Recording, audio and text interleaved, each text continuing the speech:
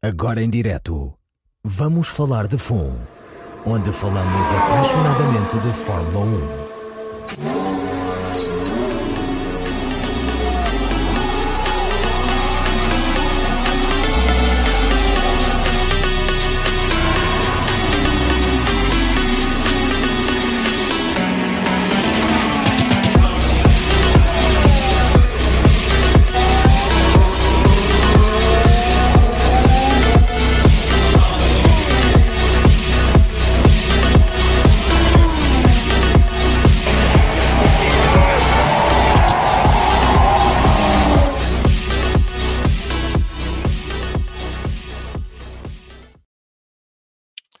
Olá, bem-vindos e bem-vindos a mais um Vamos Falar de Fundo, segundo da quinta temporada.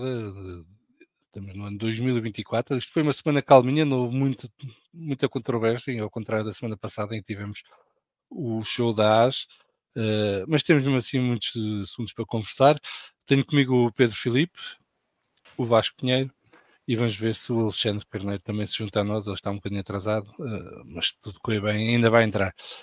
Agradecer aos nossos e às nossas patronas o apoio que dão ao podcast. Já sabem, patreon.com/bff1, a partir de €1 por mês, ajudam-nos a pagar as contas e têm acesso a conteúdos exclusivos e também a um sorteio que estamos a realizar de um chapéu da Aston Martin assinado por Fernando Alonso e Lance Stroll, que será sorteado no dia 21 de fevereiro. Já sabem, se quiserem apoiar o podcast e ajudar-nos a crescer, visitem patreon.com/bff1. Cumprimentar também aqui o nosso Fórum TSF, já está bem animado. Um abraço aqui para o Carlos Lopes, que nos pergunta se gostamos das cores da McLaren. Eu gostei do preto, ficou bonito. Um abraço ao Miguel Pissarra, ao Guilherme Moreira, ao Luís Rodrigues. O Guilherme Moreira a dizer que a Ferrari lidera com uma Mercedes se encontra em baixo. Não sei o que é que isto quer dizer, mas o Guilherme lá saberá. E um abraço ao Miguel dos Postais de 90. Boa noite, malta. Passei para vos dar um grande abraço. Já tenho saudades de vos ouvir em direto. Amanhã sou a minha companhia. Esperemos que façamos boa companhia ao Miguel e a todos aqueles e aquelas que nos ouvirem em diferido. Vamos ao primeiro tema de hoje. Estamos a chegar àquela altura do ano em que somos bombardeados com infomercials, não é? Em que as equipas acham que têm que nos vender tudo um par de meias e mostrar os carros é secundário. Eles chamam aquilo a apresentação das equipas, mas já tivemos, e a propósito da pergunta do Carlos Lopes, já tivemos a apresentação da decoração da McLaren para 2024. Isto não será a decoração que irá estar em todos os grandes prémios, já sabemos que depois vai haver grandes prémios especiais ao pontapé, em que vão ter cores diferentes nos carros e autocolantes diferentes e coisas assim, mas a McLaren veio a terreno mostrar então ontem de surpresa o esquema cromático que vai utilizar na temporada de 2024. Mas o que eu queria discutir convosco hoje aqui é se faz sentido este formato de apresentações. Já temos batido nesta tecla ao longo dos anos, porque isto é recorrente, mas a verdade é que eu pessoalmente cada vez sinto menos motivado para seguir estas apresentações das equipas e prestar atenção ao que quer que seja, e também não quero participar numa campanha comercial a favor dos patrocinadores das equipas. A mim ninguém me paga para fazer isso e, portanto, não tenho muita vontade de ficar nos conteúdos e andar aí, olha as cores, olha o patrocinador, olha não sei o quê. E queria saber se há mais gente que pensa como eu. Vasco, tu que ainda és mais resmunga do que eu e sem te querer roubar irritações, diz tua justiça. Sim, eu não vou tocar na minha opinião sobre a pintura da McLaren, guardo isso para a irritação. Mas concordo contigo. Acho que isto começa a ser um bocadinho... Não é que começa a ser, já é há muitos anos, um jogo do gato e do rato, onde o que se quer mostrar não é os carros em si, porque depois são todos muito escondidos e só se mostram. Vamos não esquecer, já não lembro se foi no passado ou há 2 anos, quando a Red Bull mostrou, mas o jogo de luzes não mostrava tudo, e a Mercedes também há uns anos também já fez umas coisas dessas, onde só se mostram pinturas. A Williams, acho que foi no ano passado também, teve a lata de dizer, não, isto é a pintura, mas o carro é do ano passado. Que deve ter sido o que a McLaren fez este ano também. Fez ontem, sim. Não gosto nada deste modelo. Eu tenho saudades dos tempos em que se faziam apresentações em Veneza, em que havia pilotos em cima das rodas dos carros, sentados, e começa a achar que até acho que a Fórmula 1 devia fazer um evento de apresentação dos carros oficial, onde num determinado dia, determinada hora, era feita uma demonstração dos carros com as novas pinturas e com os novos carros. Não era uma palermice que como temos agora, que acho que isto não faz sentido nenhum. Acho que isto é muito à procura do clique rápido, do like rápido, mas quer dizer, acaba por ter muito pouco conteúdo e acaba por ser pouco, acho eu, para os fãs hardcore, acaba por ser pouco interessante. Mas não estou a ver, sinceramente, as coisas a mudarem muito. Se calhar o que vamos ver é isto extremado ao ponto a um nível ainda mais desagradável, o que acaba por ser depois este período, que eu lembro-me que antes era um período que se acompanhava com algum entusiasmo e alguma expectativa. Hoje em dia é um bocadinho como tu dizes. Há uns dias recebi num grupo do WhatsApp um calendário das apresentações. Não fiquei nada interessado naquilo, nem tenho muita vontade. É o que é. Portanto, espero que repensem estas coisas no futuro. Pedro, eu lembro quando nós éramos miúdos que a maior parte das apresentações era na pista, mostrava o carro e para a pista para testar. Faz falta isso. Boa noite, antes de mais, boa noite a todos. Sim, faz falta. Para mim, vocês podem mostrar os carros virados ao contrário em Veneza ou noutra cidade de sonho qualquer. Sem não vir todos a trabalhar, só vou para ver o carro andar, e, sinceramente o meu interesse é menos que zero. Não perco tempo. Eu também vi o calendário que o Vasco mencionou, olhei para ele e no momento o esqueci. Para mim não tem qualquer interesse. Agora, apresentações de pilotos na pista, e vou lembrar mais uma vez, mais uma vez o saudosista, as apresentações eram quase todas no Estoril, quando eram em pista. Atenção, não era Silverstone, era no Estoril. E era um dos motivos que me levava lá, sempre que podia. Na pista, quando todos a trabalhar, com os pilotos a pousar ao pé dos carros, palavras de circunstância, provavelmente, mas o que se vê hoje em dia é talvez direcionado a uma geração de fãs na qual eu não me incluo, quer dizer, não vou agora avaliar se está certo ou se está errado, eles lá saberão, mas eu não me identifico com isto, quer dizer, não tenho nada.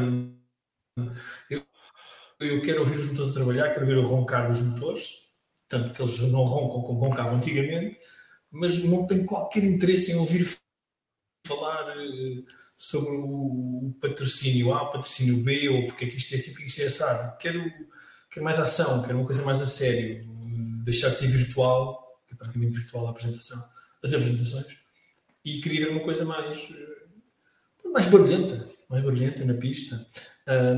Até porque eu acho que toda a gente sairia a ganhar, não é? Sairiam os fãs hardcore como nós, sairiam os novos fãs a ganhar também, e toda a imprensa, não é? Toda a informação que daí seria muito mais dinâmica, ver um pequeno clipe de 10 segundos de um carro a rolar é muito mais bonito do que ver 10 segundos de uma câmara cheia de efeitos de luz e tal a fazer um 360 do carro. Não tenho qualquer interesse neste tipo de apresentações.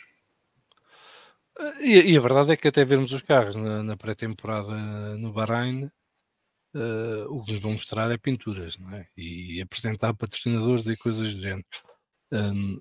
Eu não sei até que ponto é que não faria mais sentido, já que eles vão estar todos no Bahrein a partir do dia 21 de fevereiro, de fazerem uma apresentação conjunta no dia 20, à noite. Se quiserem fazer um show, façam um show tipo Las Vegas, porque isto é o que está na moda agora. As 10 equipas, os 20 pilotos, os 10 carros. Mas com os carros a andar, só favor.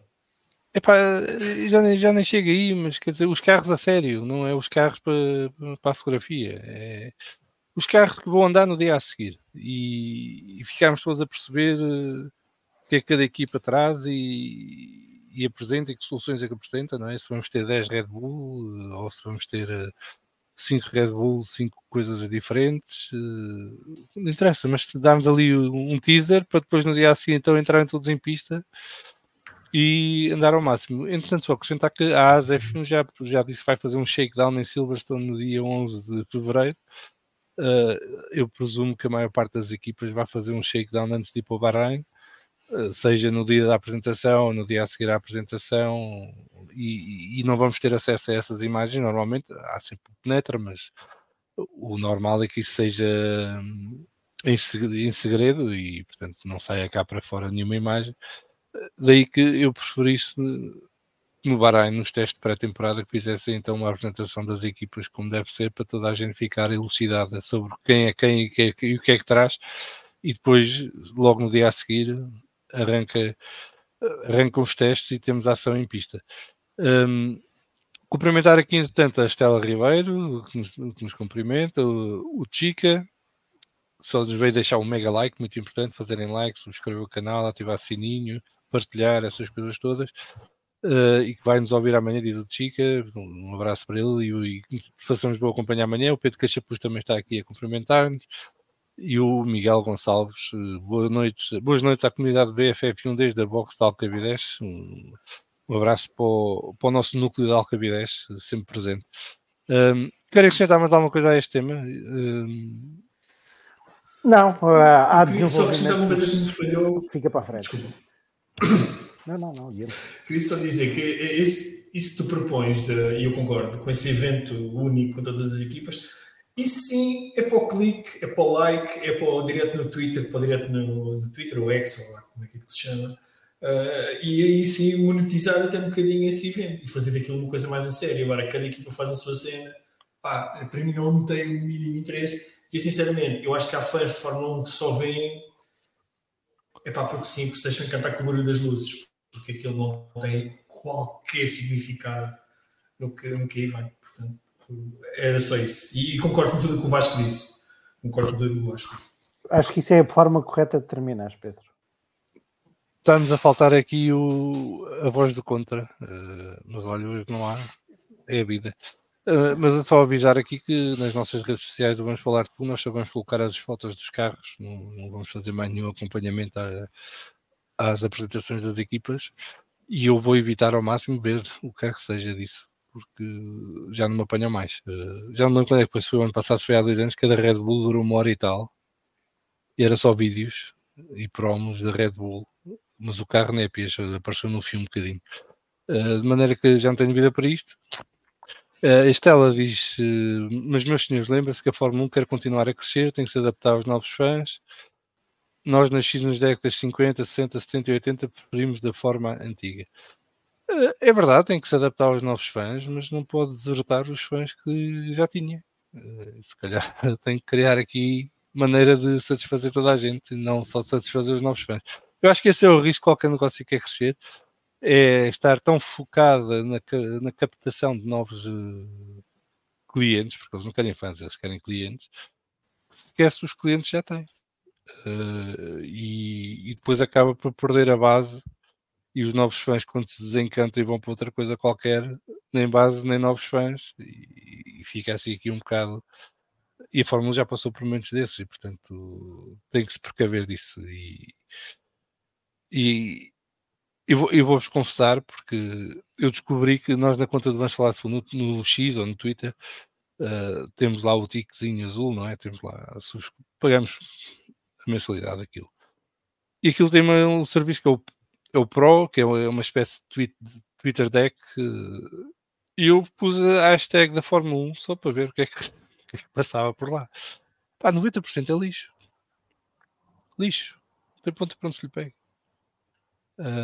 E há N malta que está a ver se vive à conta disto, com tweets com notícias falsas, com vídeos que não interessam nem ao Menino Jesus, a roubar conteúdo a jornalistas, coisas assim. E eu não sei se este caminho é sustentável e se vale a pena continuar a apostar nisto, ou se calhar é preciso fazer aqui alguma inversão no pensamento e pensar no que é um modelo de negócio sustentável para o futuro, para que o crescimento seja real e não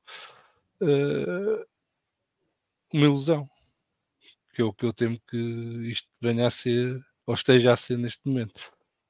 Mas pronto, nós já estamos na fase dos velhos do Restelo, e como eu digo, não, falta aqui a voz do contra hoje. Mas diz, Pedro. Mas atenção, durou 15 minutos. Portanto... Sim, mas eu não concordo com... Eu uso essa expressão do velho do Restelo de uma forma um bocadinho liberal demais, se calhar.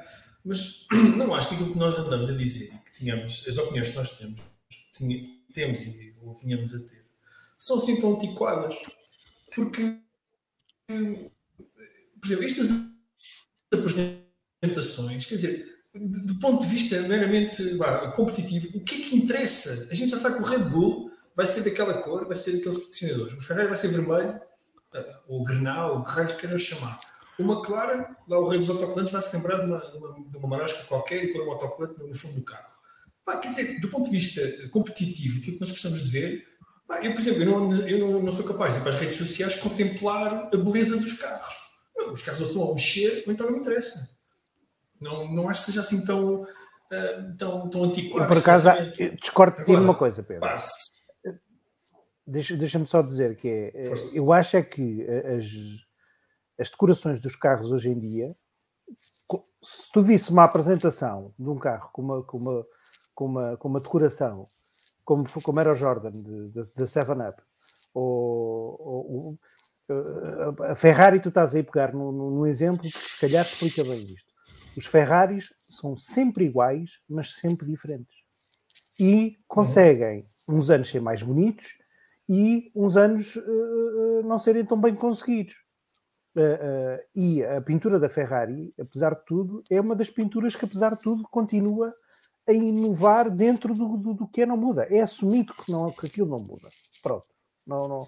Agora, eu acho é que hoje em dia existe uma falta de criatividade imensa, e vou excluir a Ferrari disto, na forma como se pensa e na forma como se capta as decorações, como se pensam as decorações dos carros. Porque, quer dizer, nós hoje em dia olhamos para o pelotão e, pelo menos a mim pessoalmente, existem duas pinturas que gosto genuinamente dos carros, que é a Ferrari e a Aston Martin. Porque acho que o resto é tudo... Também gosto da Alpine. A da Alpine já gostei mais. Quando puseram azul, lá estou a falar da azul. Quando puseram lá a BWT, estragaram tudo. Aquela marca, desculpem lá, aquilo estraga tudo. Mas sim, concordo contigo. Antes de terem lá posto o cor-de-rosa, aquilo era uma pintura bem engraçada. Porque de resto existe uma falta de criatividade e de originalidade nas pinturas. Tu olhas para a Williams, olhas para a Haas, olhas para a própria Red Bull, lá está, não muda nada e depois não muda nada para melhor. Acho que aquilo é da Red Bull, então há vários anos que não muda absolutamente nada. A Red Bull usa a identidade da marca, não é? E, portanto, está bem. tem-se mantido fiel a isso. Queres um exemplo disto? Olha, as pinturas do Toro Rosso também eram também não fugiam da marca e eram lindíssimas. Está bem, mas era uma marca diferente. Tem cores diferentes, apesar de tudo. Da Toro Rosso, não. E, por exemplo, a base era a Red Bull. Não era. Era produtos da Red Bull. Por exemplo, eu lembro de um ano que tinha uma pintura fantástica que era da cola, da Red Bull Cola, como é que aquilo se chama? Está bem, mas não, mas é diferente. Tinha criatividade para isso. Tem, mas eles não mudam a imagem corporate, não vão mudar a imagem do carro da equipa principal. Até por aí que eles vão. Eu não gosto. Não estou a dizer que aquilo é muito bonito, mas perceba a lógica aí. É um bocadinho a lógica da Ferrari também, não é? É a marca, é a cor da marca que está representada no carro. Mas, quer dizer, por exemplo, já não temos aquele Ligier da Gitane, já não temos o Jordan 7-Up, já não temos o Leighton House, já não temos esses esquemas de cores que estavam feitos ao contrário. Portanto, a lógica era ao contrário. Eles faziam os carros de maneira a promover os sponsors, mas não eram os sponsors que obrigavam, que ditavam como é que os carros eram decorados, não é? Portanto, a lógica era inversa. Eles já tinham os sponsors e depois criavam um carro que dava o realce mais positivo aos sponsors que tinham, mas não eram os sponsors que ditavam como é que o carro tinha que ser pintado. E depois agora temos o outro fenómeno que é a questão do peso, não é? E que há muitas equipas que pela preguiça cortam na tinta para cortar no peso. E ontem no nosso grupo do WhatsApp, e quem quiser juntar-se basta ir às nossas redes sociais, tem lá o link para o nosso Linktree, depois tem lá os grupos do WhatsApp, podem juntar e participar. Estávamos a conversar, acho que foi a Rita que dizia que se calhar devia haver uma regra para limitar a quantidade de carbono que eles podem mostrar, porque senão qualquer dia é carros todos pretos e com umas pintarolas, não é? Parece que tem sarampo, só para dar as cores dos sponsors. Cumprimentar aqui, entretanto, o Rui Eduardo Gorgulho, mais um membro do núcleo de Alcabidez, que também vai ouvir amanhã, que já deu o like. Muito obrigado, Rui. Um abraço para o André MM. O Miguel Gonçalves diz que, por exemplo, não consegue perceber porque é que a McLaren apagou ou ocultou todos os conteúdos que tinha nas redes sociais. Porque whatever it takes. Não é? Não percebo. Lança uma campanha com um mote novo que é o whatever it takes, que para mim é a confirmação clara de que é a marosca. Vale tudo. E depois, tudo isto foi para nos mostrarem o esquema do carro. Pronto, correto. Diz o Miguel Gonçalves também que confessa que gosta dos papaias e se fosse tudo laranja ficava brutal. Sim, o último carro giro da McLaren foi o papaya, o laranja. Daí para cá isto tem vindo a piorar. Carlos Lopes a dizer se o Mercedes cinzento ou preto. Eu acho que vão voltar ao cinzento. Não, o preto foi uma sugestão do Lewis no auge do seu ativismo. Cinzento. A cor da marca é o prateado. Cinzentos. Normalmente deverá ser isso. Bruno Paiva, boa noite a todos. Hoje vem dar like, bora lá, malta, e deixar-vos um abraço. Depois vou vir amanhã na minha viagem pelo Norte. McLaren deveria ser sempre branco e vermelho. A McLaren foi branco e vermelha quando era patrocinada pelo Marlboro. Claro, bem. Fora isso, nunca foi branco e vermelha. E o Luís a dizer whatever it takes, marosca garantida. Exatamente. Muito bem, acho que já falámos mais sobre este assunto e como não há voz do contra, vamos continuar em diante e vamos ao nosso Colégio de Comissários. Colégio de Comissários. As notícias da Fórmula 1 e o veredicto do nosso painel. Sem ação, incidente de corrida ou penalização, eles decidem. Ora, esta semana começou com a notícia de que Toto Wolff vai continuar como time principal da equipa Mercedes até ao final da temporada de 2026. Havia alguns rumores de que isto poderia não acontecer, mas a verdade é que tanto a Ineos como a Daimler, que são os sócios do Toto Wolff na equipa Mercedes, acabaram por o convencer a fazer mais um período neste caso, 3 temporadas, à frente da equipa, e o objetivo é claramente devolver a equipa à luta pelo campeonato de construtores e de pilotos. Para ajudar à festa, o Toto veio dizer já que pela primeira vez em 3 anos o carro deste ano no simulador parece um carro. Eu não queria ser mauzinho, mas vamos ver o que é que eles diziam em 2022 quando entramos nesta geração. Mas a notícia é essa, portanto o Toto Wolff vai continuar como time principal da Mercedes. Pedro, o que é que tu achas desta renovação? Se faz sentido ou se achas que estava na altura da Mercedes passar o testemunho a alguém? Não, Toto Wolff. Eu não sou grande fã do Toto Wolff, não é uma pessoa que eu tenha na minha lista de postais de Natal. E já estou um bocadinho farto deste síndrome de Calimero e este ano é que vai ser e tivemos quase, o potencial do carro está estilo... E atenção que estão aqui 3 sportinguistas na sala, portanto temos muita experiência para falar destas coisas. Entre nós devemos ter muitas horas de terapia pela frente e ao trauma das nossas infâncias e adolescências. Mas o Toto Wolff faz-me lembrar aquele gajo que está sempre a esfregar a lâmpada e à espera que o gênio saia, porque o potencial do carro parece que está lá ainda. Ninguém sabe onde. Se é atrás de um motor, se é entre a caixa e o motor, se Eu acho que normalmente está dentro do habitat, não é? Mas, eu estou um bocadinho cansado do Toto Wolff, mas estou cansado sobretudo das falhas de comunicação, deste espírito calimero, Luís, desculpa lá, a gente tem um carro de porcaria, pá, lamento imenso, pá. Meu, parem com isso, deixem de tretas, deixem-se de cenas. Agora, do ponto de vista organizacional da equipa, internamente, não temos cá o nosso João Neto para nos elucidar. Parece-me ser um líder que as pessoas seguem e que quem lá trabalha gosta do estilo e gosta Eu acho que é para o gajo ser alto e ter um sotaque às Schwarzenegger, porque senão acho que a coisa não seria tão linear. Mas acho normal, acho que não é sem ação, é normal esta renovação. Eu acho que a Mercedes deveria começar a procurar outro caminho, porque acho que já chega, acho que tem que ser mais agressivos, tem que, se calhar, olhar um bocadinho mais para a Red Bull, não estou a dizer mudar toda a sua identidade, mas serem mais agressivos, comunicarem melhor, protegerem-se assim e a sua marca de uma forma mais inteligente.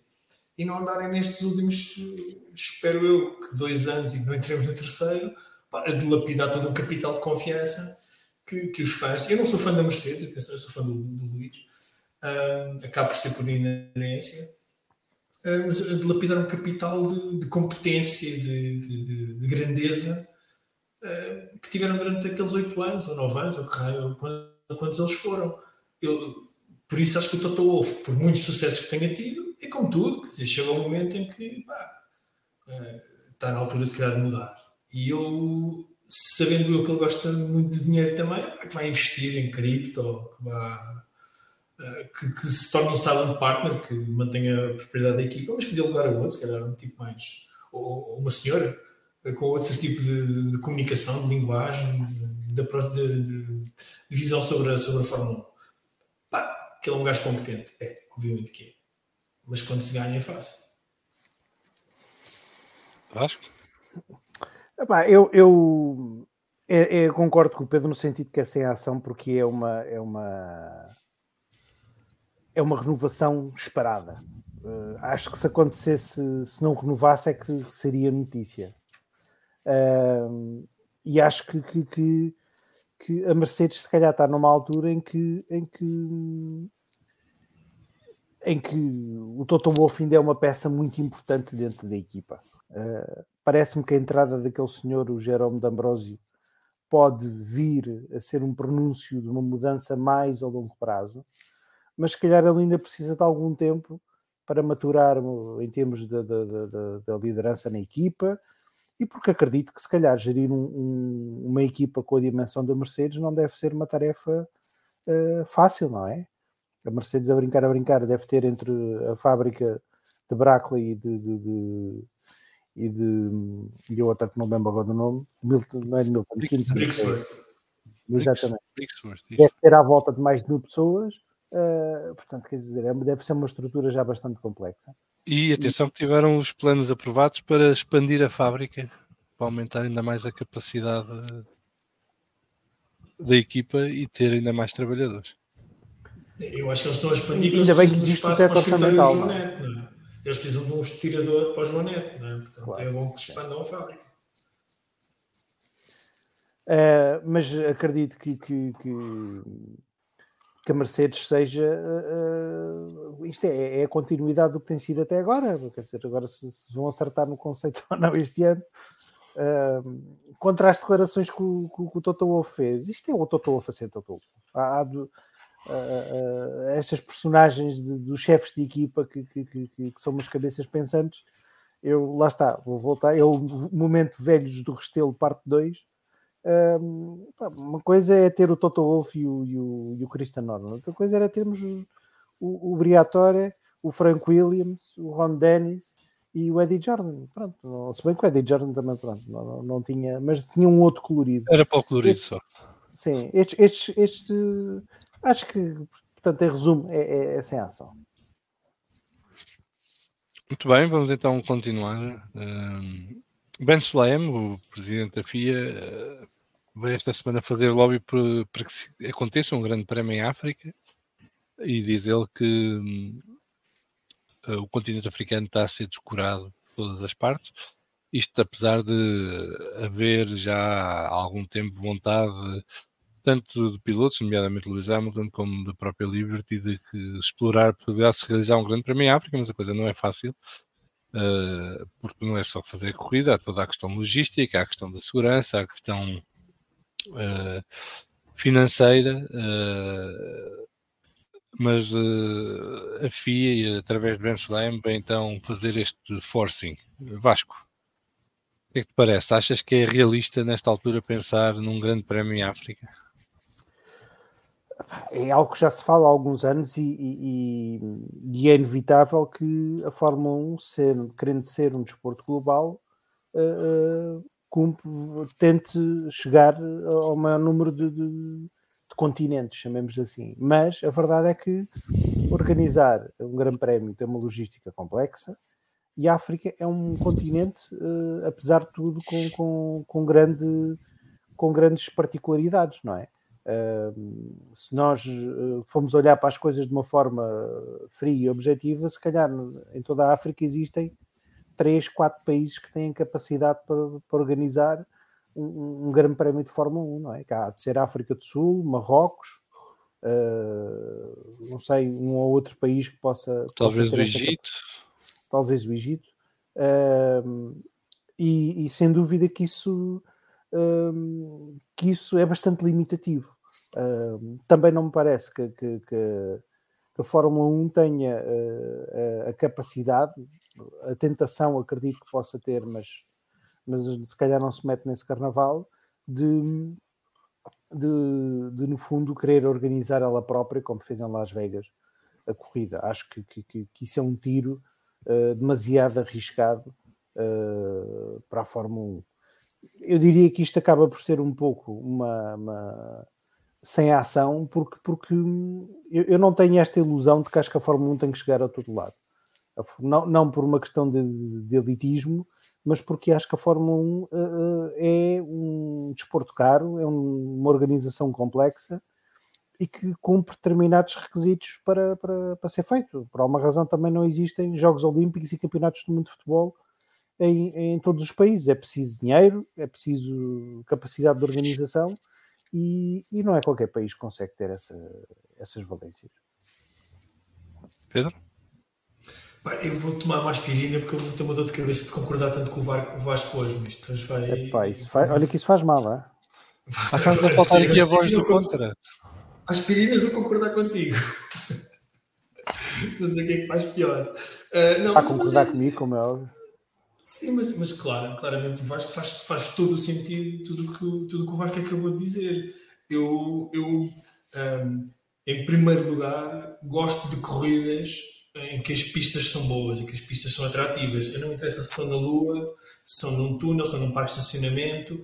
Se as corridas forem boas, se tiverem poucas escapatórias, se tiverem aquele fator de risco, aquele fator cagaço que eu tanto gosto, e proporcionar boas corridas e boa disputa e competitividade, e que não sejam propriamente à beira de um precipício em que eles estão sempre à beira de morrer, eu gosto. Agora, se em África, se na Ásia, se na Oceania, na Antártica se calhar melhor não, porque está a perder gelo. Eu não acredito que tenha que haver corridas de Fórmula 1 em todo lado, nem só por inclusão. Vamos lá fazer uma corrida só porque é África. Isto não é Live Aid. Esses tempos já passaram. Nós temos que ter corridas de Fórmula 1 em sítios onde seja, de uma forma pragmática, viável ter as corridas de Fórmula 1. Não é ter as corridas de Fórmula 1 num sítio e preterir outros investimentos que são se calhar necessários nesses países. Não tenho nada contra haver corridas em África, ou seja, onde for. E sem ação também, porque é expectável. A África já teve corridas, Kailan, em África do Sul, quem não se lembra, Marrocos, um pouco anterior, de uma forma mais anterior. Mas acho que sim, acho que procurar novas avenidas de investimento, novos fãs. Mas sim, a África tem muitas limitações, não só como continente, mas também os países individualmente, muitas instabilidades políticas, etc. Agora, onde há vontade e dinheiro, tudo se consegue. Não sei se será uma prioridade para a Fórmula 1. Atenção, eu da mesma maneira que sou cético nisto, também sou cético em relação, por exemplo, a Miami, por exemplo, ou Sochi, quer dizer, coisas miseráveis que se fizeram ali só porque são na Rússia e nos Estados Unidos. Portanto, não tenho nenhuma religiosidade em relação a isto. Se houver, muito bem, se as pistas forem boas, melhor ainda. Pá, isso de corridaços, ninguém se vai lembrar onde é que aquilo é, nem o que é que aconteceu. Agora, tem que ser bom para todos. Mas tem que ser bom para os fãs, para os pilotos, para o público que lá vai. Não, nada contra. Eu cometo confusão nestes clamores por um grande prémio em África. Agora é a FIA, mas também já ouvimos da Liberty, do Lewis Hamilton e outras figuras. É que me parece que querem construir a casa pelo telhado.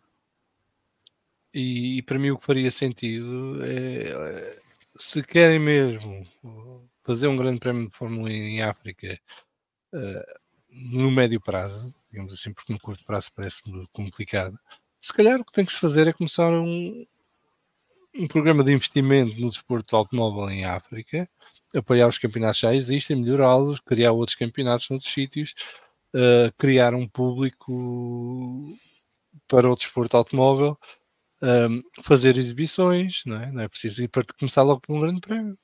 A Red Bull pode levar lá os seus carros, ou o Lewis pode convencer a Mercedes a levar o carro e ir lá fazer um tour por 2 ou 3 países e mostrar às pessoas o que é um Fórmula 1. Criaste aqui uma vaga de fundo com sentido, não é? Porque a mim parece-me que é tudo pela lógica do oportunismo nesta altura. É porque fica bem, porque é giro, não é? A Liberty porque quer compensar ou contrabalancear os grandes prémios de países menos recomendáveis e portanto quer fazer aqui uma boa ação com um grande prémio em África.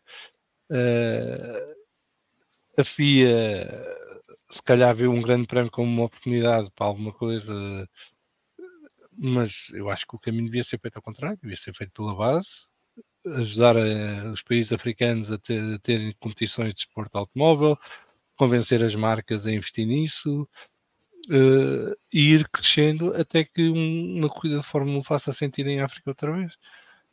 Agora, ir lá de paraquedas, fazer uma corrida de Fórmula 1, acho que, não sei, mete-me confusão, porque estes eventos, fazer uma corrida de Fórmula 1 é um grande evento. Isto requer, não é só a questão monetária, é todos os recursos que estão afetos a um evento desta natureza e a disrupção que isto causa. E em países em que a vida é mais complicada e em que os recursos são menos abundantes, isto pesa mais do que em países que, graças a muita coisa, estão mais folgados e têm essa capacidade de absorver o impacto de um grande evento. Portanto, a mim mesmo confusão parece que estamos numa fase da história do mundo em que é tudo par lá pied, mas saber fazer como deve ser está quieto. E esta malta é toda bem paga, isto é muito semelhante à entrada das senhoras. É parecido. Isto é muito semelhante à entrada das senhoras na Fórmula 1. Que é uma é coisa parecido, que todos mas nós queremos e ambicionamos. É parecido, mas o contexto é diferente, não é? Exatamente, mas é assim, se nós não, como eu já disse isto aqui várias vezes, e há vários meses e há vários anos, se nós não começarmos do karting, em que dizer a uma menina, tu queres guiar um karting, podes guiar, não tens que andar a brincar só com bonecas, podes fazer o que tu quiseres, e investir nas miúdas desde pequeninas, e que cheguem realmente, que se crie uma massa crítica e que saiam talentos de uma forma natural para o desporto automóvel, para classes superiores, para as Fórmulas 4, 3, 2 e 1, não é agora só porque é politicamente correto, vamos escolher uma senhora, seja ela qual for, mas vamos pô-la ali como um token, como um símbolo de... Acho isso completamente errado, acho que estão a fazer um desfavor a toda a gente, sobretudo ao género feminino, e em África, com as devidas distâncias, obviamente, é muito semelhante. Vamos lá fazer uma corrida porque, coitadinhos, temos que lá fazer uma corrida, temos que ser inclusivos. Não tens que ser inclusivo dessa maneira. É um trabalho de fundo, é um trabalho que tem que ter um projeto, tem que ter um plano, tem que ter uma consequência que seja execuível, não é em 2 anos, em 3 anos, mas se calhar em 5 a 10. Para quê? Para que esse grande prémio que venha a ser feito em África se repita depois, no ano seguinte, no ano seguinte, e no ano seguinte, e no ano seguinte, e não seja um live aid que foi feito uma vez em 86 e pronto. E nunca mais, pronto, já purgámos a nossa culpa. Não. As coisas têm que ser consequentes, devem ser consequentes. Portanto, eu aí tenho sempre esta postura, como tu disseste bem, João, Tem que ser um projeto, tem que ser uma coisa consequente, tem que ser uma coisa com início, com projeto, com pensado e planeado, obviamente. Vasco, tu querias dizer alguma coisa? Não, era ainda sobre a questão da própria sustentabilidade destas corridas. Nós sabemos que existem algumas corridas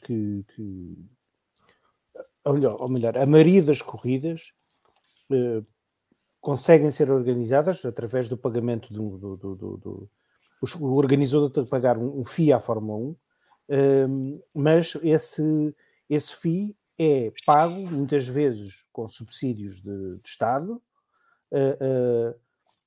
e também com vendas de bilhetes, não é?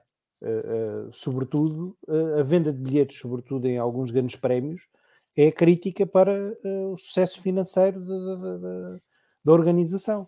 E em África tenho muitas dificuldades em perceber que o sucesso financeiro num grande prémio, sobretudo aos preços que são cobrados hoje, não é? Porque uma coisa era quando as coisas eram feitas já há 30 anos, não é? Outra coisa é nos dias de hoje, onde menos de 25 ou 30 milhões de dólares não chegam para organizar um grande prémio. Não, Portanto, isso não é para organizar o grande prémio, isso é a FII. Depois é o FII de entrada, exatamente. O FII que se tem que pagar à custos Fórmula 1. organizativos. Sim, além disso. Bem, o Pedro Dias aqui a cumprimentar-nos. Boa noite a todos. Isto hoje parece reservado a senadores e deseja-nos um bom podcast que ouvirá amanhã. E ainda por cima, agora que íamos falar do Toto, ele acha que é melhor retirar-se para não espantar o sono. Um abraço para o Pedro Dias. Também fica já aqui a notícia que sábado sairá o primeiro podcast desta temporada de Fórmula E. Foi gravado hoje e estará disponível no sábado em todas as plataformas do Vamos Falar de Fundo. Miguel Gonçalves, será que podemos abrir uma bet para saber em que data sai a carta da Mercedes aos fãs? O Luís Rodrigues aposta que é logo após a primeira qualificação da época. Há potencial para isso, vamos ver. A Estela Ribeira diz que a Red Bull esteve sem ganhar durante muitos anos e nem por isso mudou o time principal. A comunicação da Red Bull sempre foi a melhor. É o Toto que toma as decisões técnicas do carro? Pergunta a Estela. Não, mas a questão do Toto não é por não ganhar, é porque já está há 10 anos, há 11 anos, à frente da equipa. Houve um ciclo vitorioso de 8 anos e agora a equipa teve um abaixamento e notámos algum esgotamento na parte do Toto no último ano e meio e, portanto, ponderou-se e muita gente pensava que se calhar o Toto Wolff se iria afastar. O que eu acho mais giro na questão do Toto Wolff é que o contrato dele vai para além do contrato dos pilotos. Portanto, não só entra como time principal no novo regulamento, mas também será ele a decidir qual é a dupla de pilotos que vai entrar nesse regulamento e será ele a trabalhar com eles no primeiro ano. O Carlos Lopes diz que Marrocos já se ofereceu para ter Fórmula 1. Marrocos não é bem a África que eles estão a falar. É em África, geograficamente, mas eles estão a falar eles referem-se, quando dizem África, à África subsaariana. Mas obviamente que Marrocos e talvez o Egito possam ser aqui as reservas para ter um grande prémio de Fórmula 1 em África mais rápido do que noutros sítios. KLM, há ali vários problemas que têm de ser resolvidos. Há uma questão básica de segurança no país, que neste momento a coisa não é fácil. Há uma questão logística complicada que passa também pelo fornecimento de energia ao próprio circuito, mas também nos acessos e depois de toda a questão da organização do evento. Portanto, vamos ver o que é que vai dar. Pedro Cachapuz pergunta, então e a Antártida, se é para ir aos continentes todos, mas que gostava de ver um grande prémio em KLM e mesmo que faltasse a luz a meio. E diz que criar uma fórmula regional África não era má ideia. Muito bem, vamos continuar. Alan Permain, estão lembrados do senhor, era o diretor técnico da Alpine e estava lá desde os tempos da Benetton, trabalhou com todos os campeões do mundo, com vários campeões do mundo que passaram pela equipa. Saiu com o Otmar Safnauer da Alpine no verão e agora vem a notícia de que estará à porta da entrada da AlphaTauri, ou do que quer que a AlphaTauri se vá chamar, e vamos falar disso mais à frente. Eu, na altura em que a Alpine demitiu tanto o Otmar como o Alan Permain. Fiquei espantado por o Alan Permain sair, porque é a memória institucional daquela equipa, da equipa de Enstone. A verdade é que saiu e a AlphaTauri já se está a aproveitar desse capital. Vasco, o que é que parece o ingresso de Alan Permain na AlphaTauri? Achas que é uma boa jogada? Parece-me bem, como é óbvio, porque é um quadro válido, que já tem muitos anos de experiência, e acaba por ser uma mais-valia em qualquer equipa, não é? Mesmo, e acho que estas coisas não podem ser vistas só a pensar na AlphaTauri, porque quer dizer, até a Red Bull e a AlphaTauri já eram muito próximas, mas claramente vão estar cada vez mais. Portanto, quer dizer, acho que isto acaba por ser mais uma jogada de reforço do que é a estrutura da Red Bull como um todo, não é? É claro que a AlphaTauri vai ser beneficiada com este tipo de recursos. Também já vai ter um time principal novo, com o Lola MasterCard, e acaba por ser um bocadinho... parece que é uma equipa que está a ir num caminho certo, não é? Portanto, acaba por ser um pouco um caminho que vejo de uma forma positiva. Agora,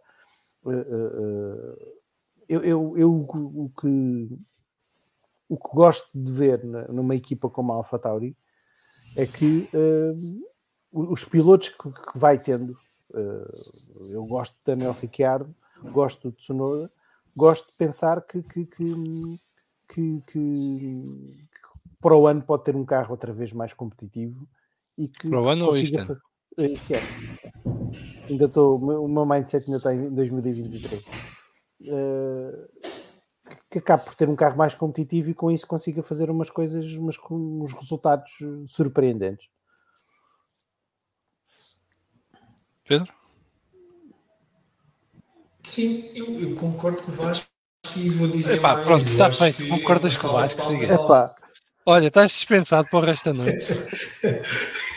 Epá, faz uma coisa, deixa ser o Pedro Filipe a falar primeiro. Eu vou alternando. Eu acho que é uma salva de palmas à AlphaTauri. Diz. Pedro. Quadros que estão disponíveis na Fórmula 1 e não são assim muitos com a experiência que o Alan Permain tem. Eu não acredito que o Alan Permain tenha sido um dos responsáveis pelo descalabro interno que tem sido a Dacia. Tem muito mais responsabilidade. Pedro, estás aos cortes. Isso, portanto, eu fico muito contente que ele tenha encontrado um novo ponto. Já não sei o que fazer, já estou farto de tentar aqui coisas. Não sei se vou ter que voltar a sair e voltar a entrar, mas se conseguir só terminar este. Termina e depois sai e volta a entrar. Ok, sim. Mas isto preocupa mais a AlphaTauri, que é uma empresa que se fala que vai ser vendida, vai ser alienada, e no entanto, Lola MasterCard, Alan Permain, mudar o nome, portanto, se calhar não vai ser vendida, não é? Se calhar vai continuar por muitos e bons anos, não sei. Muito bem. Pedro, então sai e volta a entrar e a gente tenta ver se isto corre melhor. Vasco, nós vamos continuar e vais ser o primeiro a falar e desta vez o Pedro não vai ouvir o que vais dizer, portanto não posso concordar. É uma das notícias da semana, provavelmente a mais interessante. Dorian Pin assinou pela Academia da Mercedes e vai ser a participante da Mercedes na F1 Academy este ano. A Dorian, que tem feito uma carreira invejável em várias categorias e tem deslumbrado por um tempo passado, tem aqui uma prova de fogo bem interessante, porque se vai esperar que ela seja a grande candidata ao título da F1 Academy este ano, porque é a piloto que tem mais pergaminhos de entre aquelas que vão participar. Como é que viste esta notícia? Olha, em primeiro lugar tive que ver quem era a moça, porque confesso que não sabia. Enfim. Epá, mas pronto, isto é o facto de às vezes viver numa caverna. Mas depois de ter visto e ter percebido realmente que ela tem um currículo já importante e sobretudo tem pergaminhos que podem fazer que possa ser uma aposta interessante no futuro, foi há uma coisa que eu tenho que dar para uma palmatória, por muito que não goste de muitas das coisas que a Mercedes faz. A Mercedes tem uma estrutura que tem sabido acompanhar pilotos, portanto tem estrutura para isso e espero que faça um investimento sério no acompanhamento desta rapariga e que com isso consiga traduzir resultados. Acho que é muito importante quando se faz e está-se a partir para uma nova etapa depois do estrondoso sucesso que foi a W Series, está-se a partir para uma nova etapa de que as coisas um pouco mais séria e um pouco mais, se calhar, maturada em termos do que é a aposta nas corridas no feminino. Mas acho que é importante e a Mercedes tem que ter essa não só a Mercedes, mas todas as marcas que estão a apostar nisto, não só as que são apoiadas diretamente pela Fórmula 1, mas as que estão integradas noutras equipas, que seja feita uma aposta séria e com continuidade, ou seja, é preciso dar tempo, é preciso, sobretudo, depois, eu admito que entrar nesta forma, não sei como é que isto se chama, neste sucedâneo da forma da W Series, que não seja difícil. O importante F1 Academy. É F1 Academy. Depois de uma piloto fazer 1, 2 temporadas de F1 Academy e tiver que dar o salto para outras categorias, para a Fórmula 3, para a Fórmula 2, seja apoiada, continue a ser apoiada. E acho que isso é que é importante, de alguma forma, ser feito um acompanhamento e um investimento sério. Por isso, vejo de bom agrado esta aposta da Mercedes nesta piloto, mas que seja uma aposta séria e não apenas uma aposta para dizer que são politicamente corretos e fizeram uma aposta numa menina. Alô, Açores, qual é a votação do júri do FAIAL sobre a entrada da Dorian Pin na Academia da Mercedes e, por consequência, na F1 Academy? Claramente positiva, não sei se me consegue ouvir melhor agora. Sim. Claramente vejo isto com bons olhos, muito bons olhos, mas temo que seja, lá está, mais uma daquelas pilotos que vai andar pelos paddocks a fazer hot laps.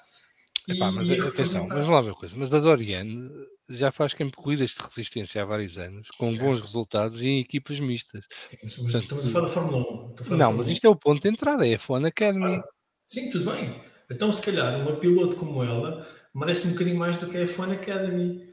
Não é? Merece, se calhar, um apoio para uma Fórmula 4, uma Fórmula 3. Mas ela nunca conduziu monolugares. Portanto, eu acho que a F1 Academy é um bom ponto de entrada para ver se vale a pena investir num carro da F3, por exemplo. Eu sou fã das séries separadas por género no desporto automóvel. Não sou fã, nunca fui, acho que é o grande equalizador é o desporto automóvel. Está bem, mas é assim, mas vamos lá uma coisa. A Doriane não é exatamente a Bianca Bustamante que se anda a arrastar pelos campeonatos femininos, não é? É uma piloto com provas dadas, com resultados. Mais me ajudas então, se calhar não precisa mas sabes quanto é que custa entrar na F3? Pois, mas isso é o que eu vou dizer, é o que eu ia dizer a seguir, não é? Quer dizer, mas o que muito me espanta é como é que estes pilotos, que são raparigas, são mulheres, que são tão rápidas como os homens com quem competem, não conseguem os mesmos tipos de apoios, ainda que nem estou a falar institucionais, estou a falar de patrocinadores. Não é? Porque tem que ser só caras bonitas e isso não tem mas que ser ela tem patrocinadores, mas tu estás a falar de um nível de investimento já na ordem dos milhões de euros por ano. Está bem, eu ambiciono um bocadinho mais, sinceramente. Mas fazer um crowdfunding e ajudar a rapariga a juntar os milhões. Ambiciono um bocadinho mais para uma piloto como ela. Mas ok, tudo bem, qualquer entrada é boa entrada. Agora, eu temo é que se vai queimar ali um talento numa fórmula que sinceramente não estou a ver como é que vai ser muito diferente da W Series.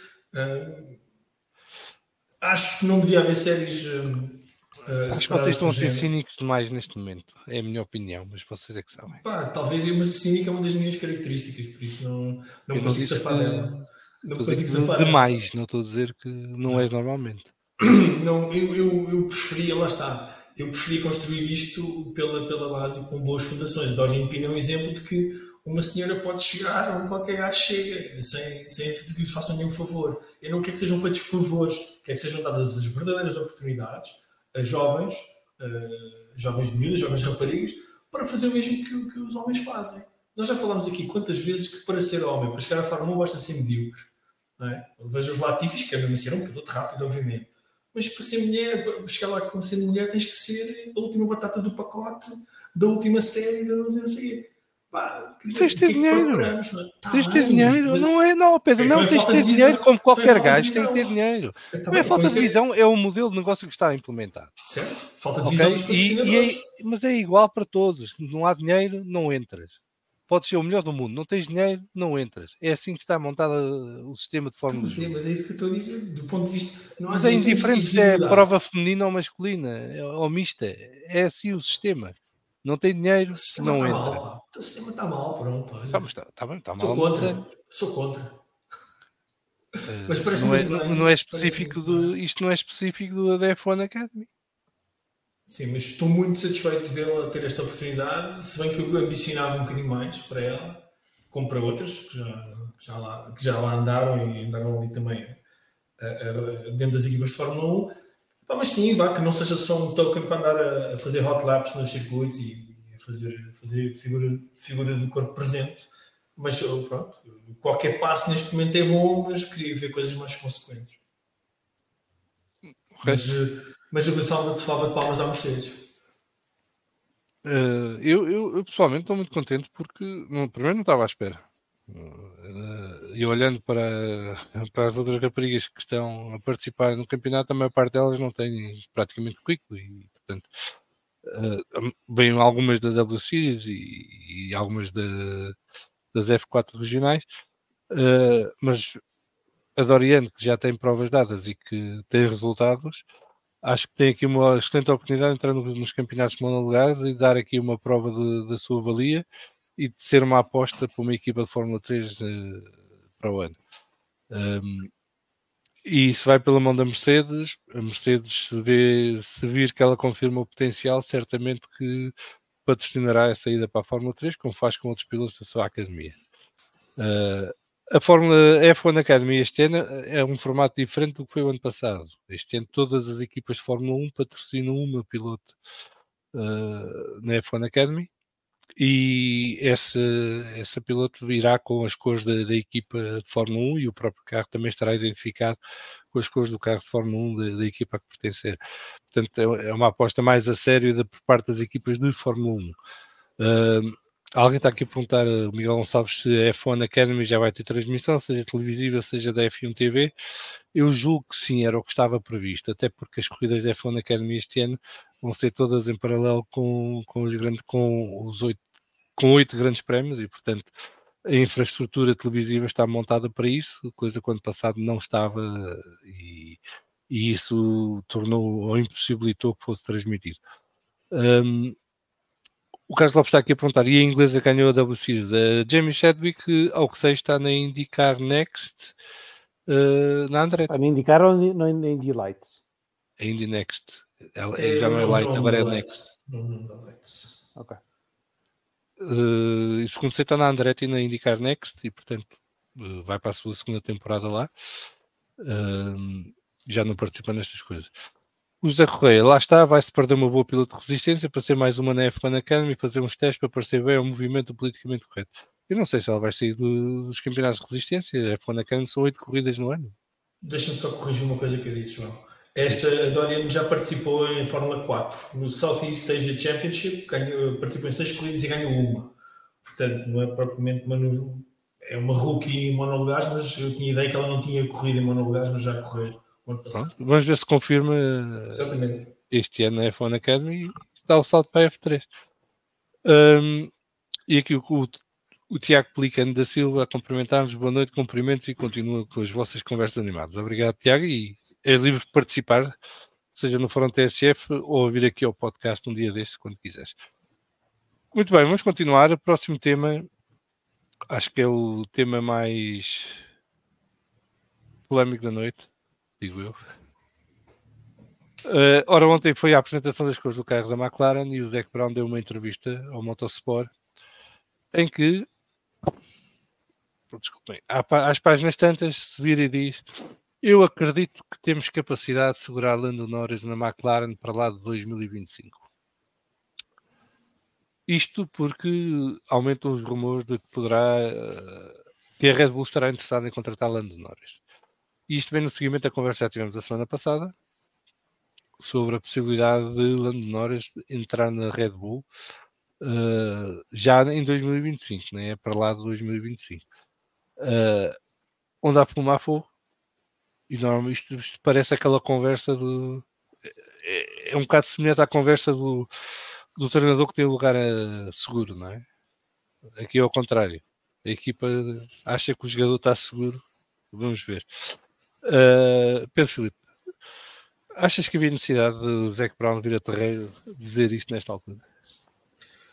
O Zac Brown não precisa de grandes motivos para abrir a boca e falar sobre o que lhe apeteça. Não é? Portanto, é uma das coisas que a gente gosta nele. É o tipo de arruaceiro que ele consegue ser. Eu acho que ele foi falar nisto precisamente para dar um sinal à navegação que está atento e que qualquer movimentação da Red Bull, sendo que o Lando Norris tem contrato, corrijo, até final de 2025 ou acaba este ano? Final de 2025. Pronto, tem contrato até final de 2025, portanto ele, para ir para a Red Bull, terão sempre que comprar o último ano de contrato, ou a McLaren terá que ser compensada por esse último ano de contrato. Mostra que está atento, mostra que pelo menos recebe as mensagens, não sei o que é que o seu piloto lhe terá dito ou não. O Lando ir para a Red Bull, eu continuo a achar que é um presente envenenado, sinceramente, apesar do miúdo ser muito bom. Mas obviamente que ele quer mantê-lo lá, mas eu acho que o Zac Brown devia estar mais preocupado como é que vai manter o Oscar Piastri atrás do Lando Norris ou manter o Oscar Piastri em xeque, porque o Oscar Piastri não vai pedir licença a ninguém para tomar a liderança da McLaren, nem que seja em velocidade e em rapidez, porque isso ele tem de sobra. Zac Brown, nunca te cales. Zac Brown continua a mandar apostas pescar, que a gente gosta de te ouvir. Mas boa sorte em conseguires manter o Lando Norris longe da Red Bull. Vasco? O Zac Brown diz isto, mas quer dizer, isto é mais wishful thinking do que outra coisa. O Zac Brown diz que acha que tem condições para consegue manter o Lando Norris à frente, a continuar na McLaren além desse período. Eu acho que as probabilidades do Lando Norris ficarem na McLaren estão diretamente ligadas ao facto de existirem outros lugares disponíveis ou não. Eu que tenho dúvidas que possa acontecer, não tenho dúvidas nenhumas que o Lando Norris, se tiver a oportunidade de ir para um carro melhor, que o vai fazer, não abrir, sem pestanejar. Eu não sei se, quando chegar a essa altura, se o Lando Norris vai ser o escolhido. A questão é esta. Ou seja, se o Lando Norris chega ao final deste ano, quando é que é? No final deste ano ou é 2025? Não, o contrato dele acaba em 2025. Sim. Mas a vaga na Red Bull é este ano. É no final de 2024. Exato. Eu não sei se a Red Bull não nos pode surpreender e em vez de ir buscar um Lando Norris, querer ir buscar um Oscar Piastri ou assim alguma coisa. Aí sim é que se calhar acredito que o Zac Brown tenha... já é mais complicado. É um contrato mais longo e portanto... Eu sei que sim, eu sei que tem, mas tudo tem um preço e, sobretudo, se a vontade do piloto for assim tão grande em sair, e o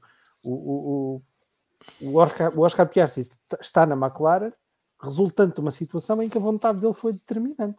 Portanto, sim, mas tinha um contrato que permitia a saída, não é? Eu sei que sim, mas os contratos existem para ser renegociados. Está bem, mas uma coisa é sais de borla, outra coisa é sais a teres que pagar 3 ou 4 anos de contrato. Não, está bem, sem dúvida que não.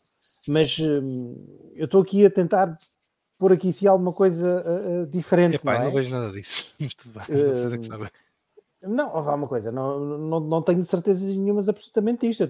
Eu acho. É um se, em vez de Lando Norris ser o escolhido, ser o Oscar Piastri. Pronto, e eu acho que se puserem ao Zac Brown, ou ficas com o Oscar, ou ficas com o Lando, que ele escolhe o Oscar. E vai à luta pelo Oscar. E deixa o Lando ir à vida dele. É a minha opinião. Concordo. Se for essa escolha, sim. Se ele tiver na iminência de perder um deles, prefere perder o Lando. Sim, acredito que sim. Eu acho que o Oscar ainda precisa de crescer e, portanto, também não é assim é um ativo com potencial, mas não é um atrativo no imediato, não é? A não ser que houvesse aí uma trafolhice outra vez como houve no contrato da Alpine, que ele pudesse sair de borla. Agora, não sei quem é que vai investir 20 ou 30 ou 40 milhões para libertá-lo do contrato com a McLaren e metê-lo no carro. Quer dizer, acho que nem a Ferrari entrava nesse desespero. Mas isso estou eu a dizer, cada um tem a sua opinião. Agora, eu acho que, tendo em conta o perfil do Lando e o lado mental do Lando, estar com esta conversa nesta altura é colocar pressão escusada na cabeça do piloto. Exatamente. O que não favorece nada ao Lando num ano em que ele tem que provar que o Piastri é bom, mas ele é melhor, não é? Portanto, eu não consigo perceber porque é que ele caiu na tentação de responder isto nesta altura. Para mais quando é um piloto tem contrato para 2 anos, não é? Não está a acabar.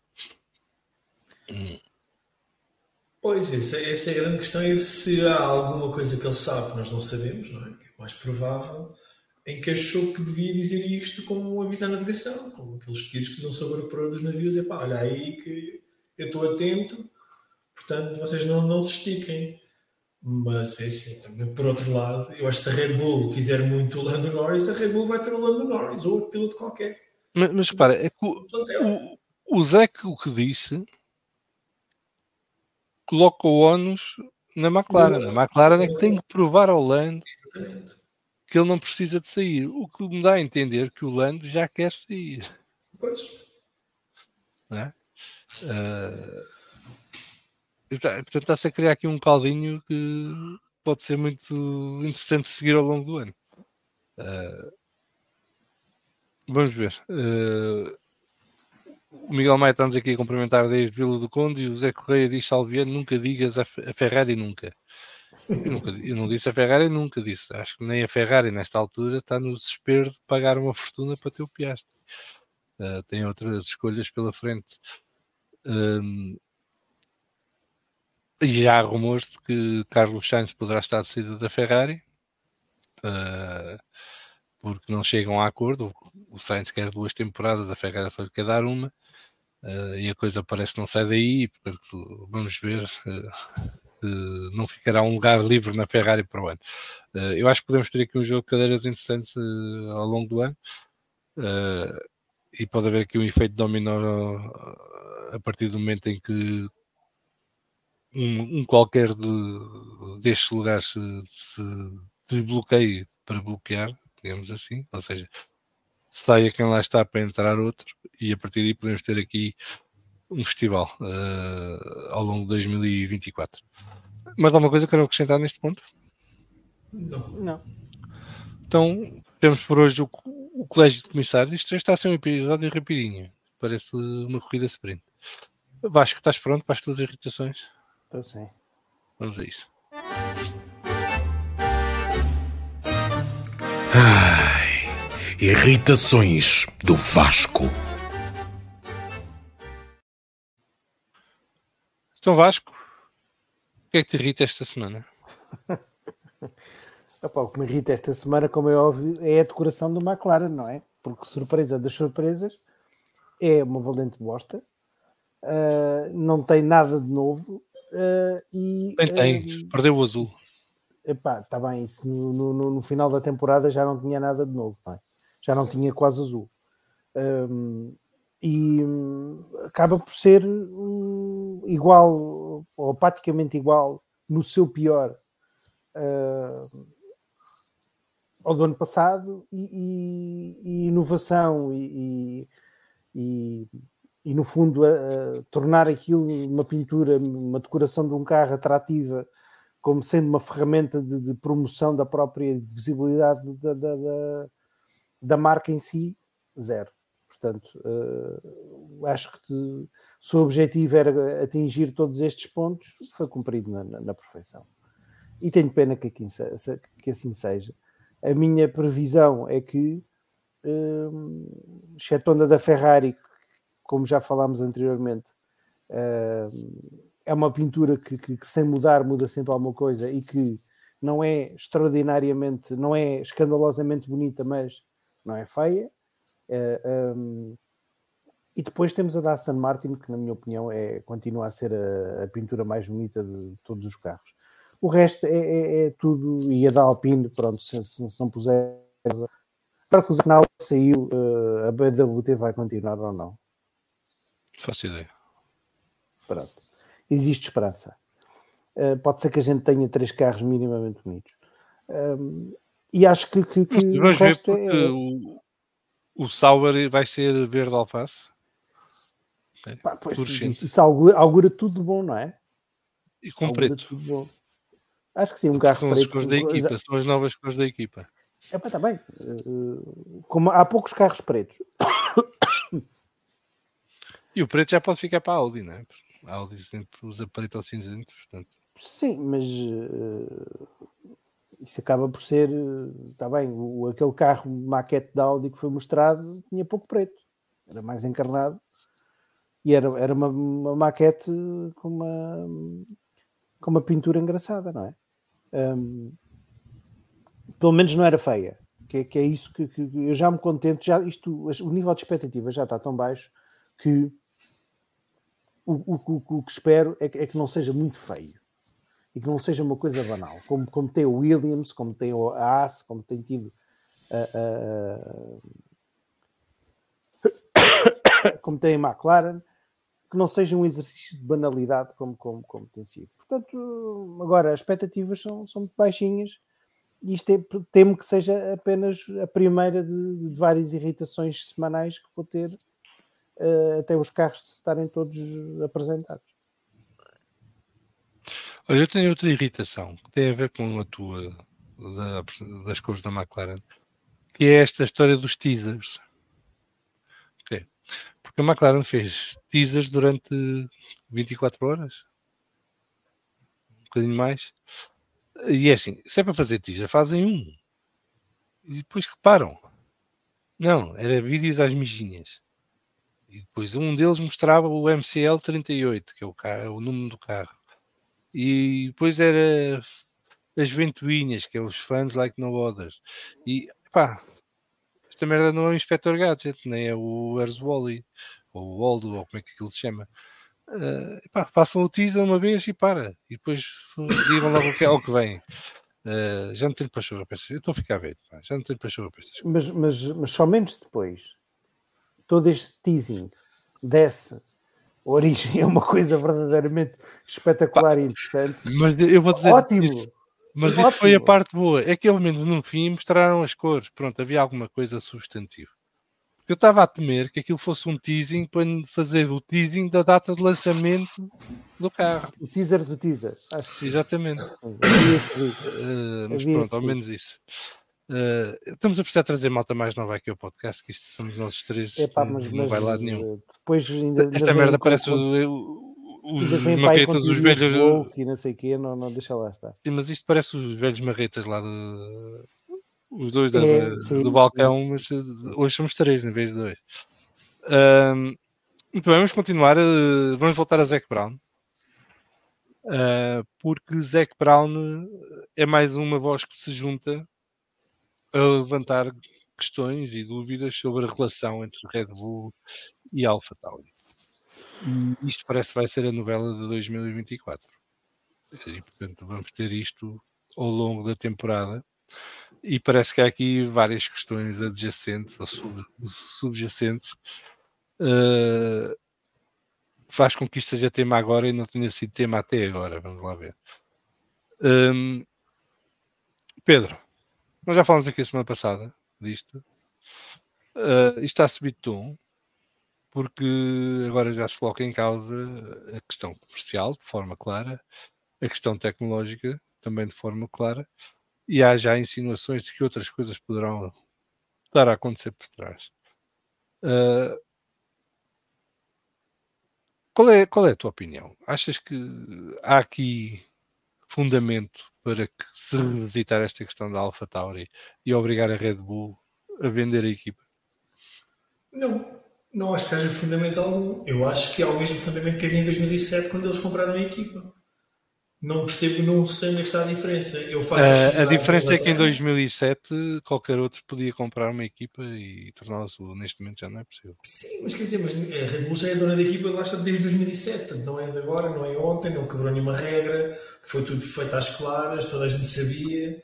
E agora de repente... Não, mas Pedro, neste momento estás limitado no número de equipas que pode haver. Sim, mas isso... E a Red Bull vai ficar com 20% do bolo. Sim, está bem, mas a Red Bull agora vai ser... Eu vou defender a Red Bull, eu concordo com o Vasco, defende a Red Bull, eu vou explodir a minha cabeça hoje, fica aqui feita em água. Há dias assim.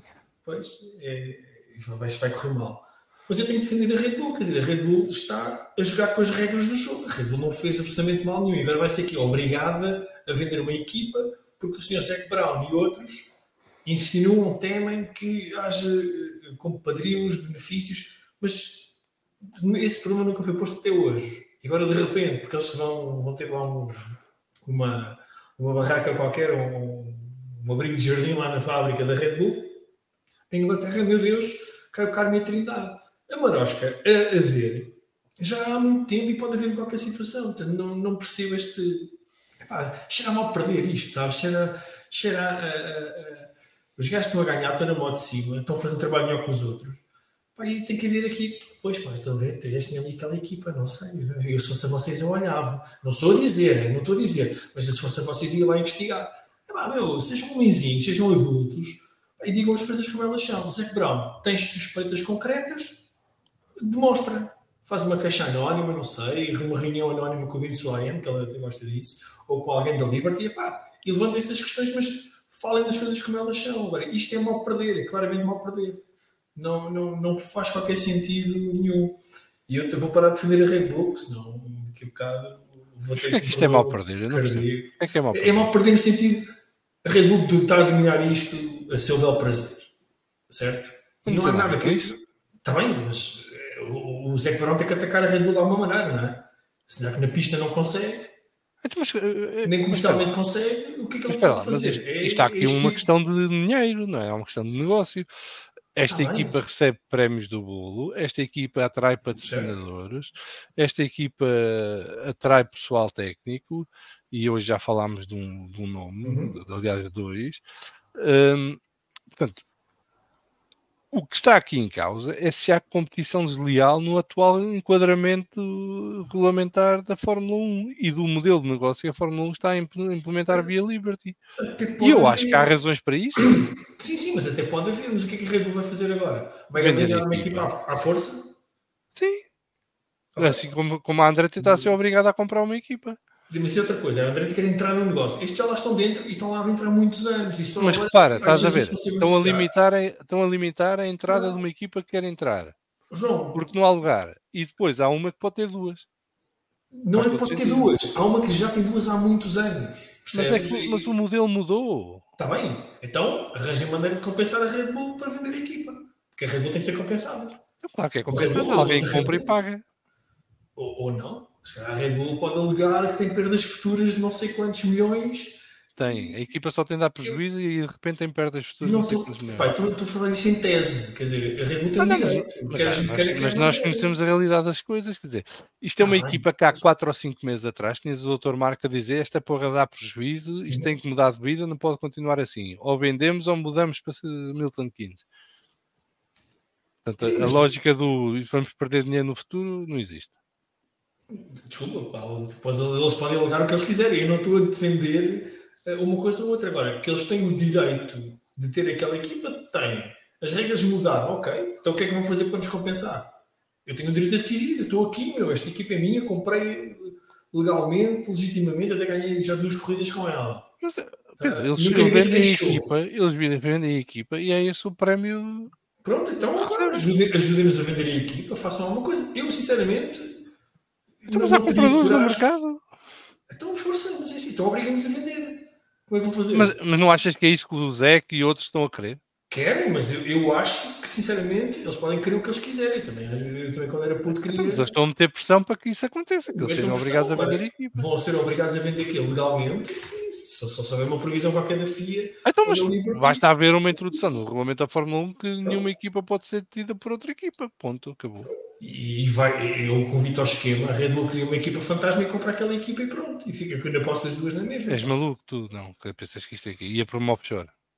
Isto é tudo verificado. Há controles financeiros em todo lado e de repente criava-se uma empresa fantasma pela Red Bull para comprar a equipa que já tem. Sim, a Fórmula 1 não é perita em esquemas e no tempo do Bernie, aquilo, meu Deus, valia tudo. Agora, não sei, sinceramente, como é que se vai mexer nesta situação. Agora, se eu gosto que a Red Bull tenha duas equipas, eu nem gosto da Red Bull, nem gosto de Red Bull, nem da Red Bull, nem do Spice Boy, nem do Max. Não, do Max até de tudo é o que eu gosto mais.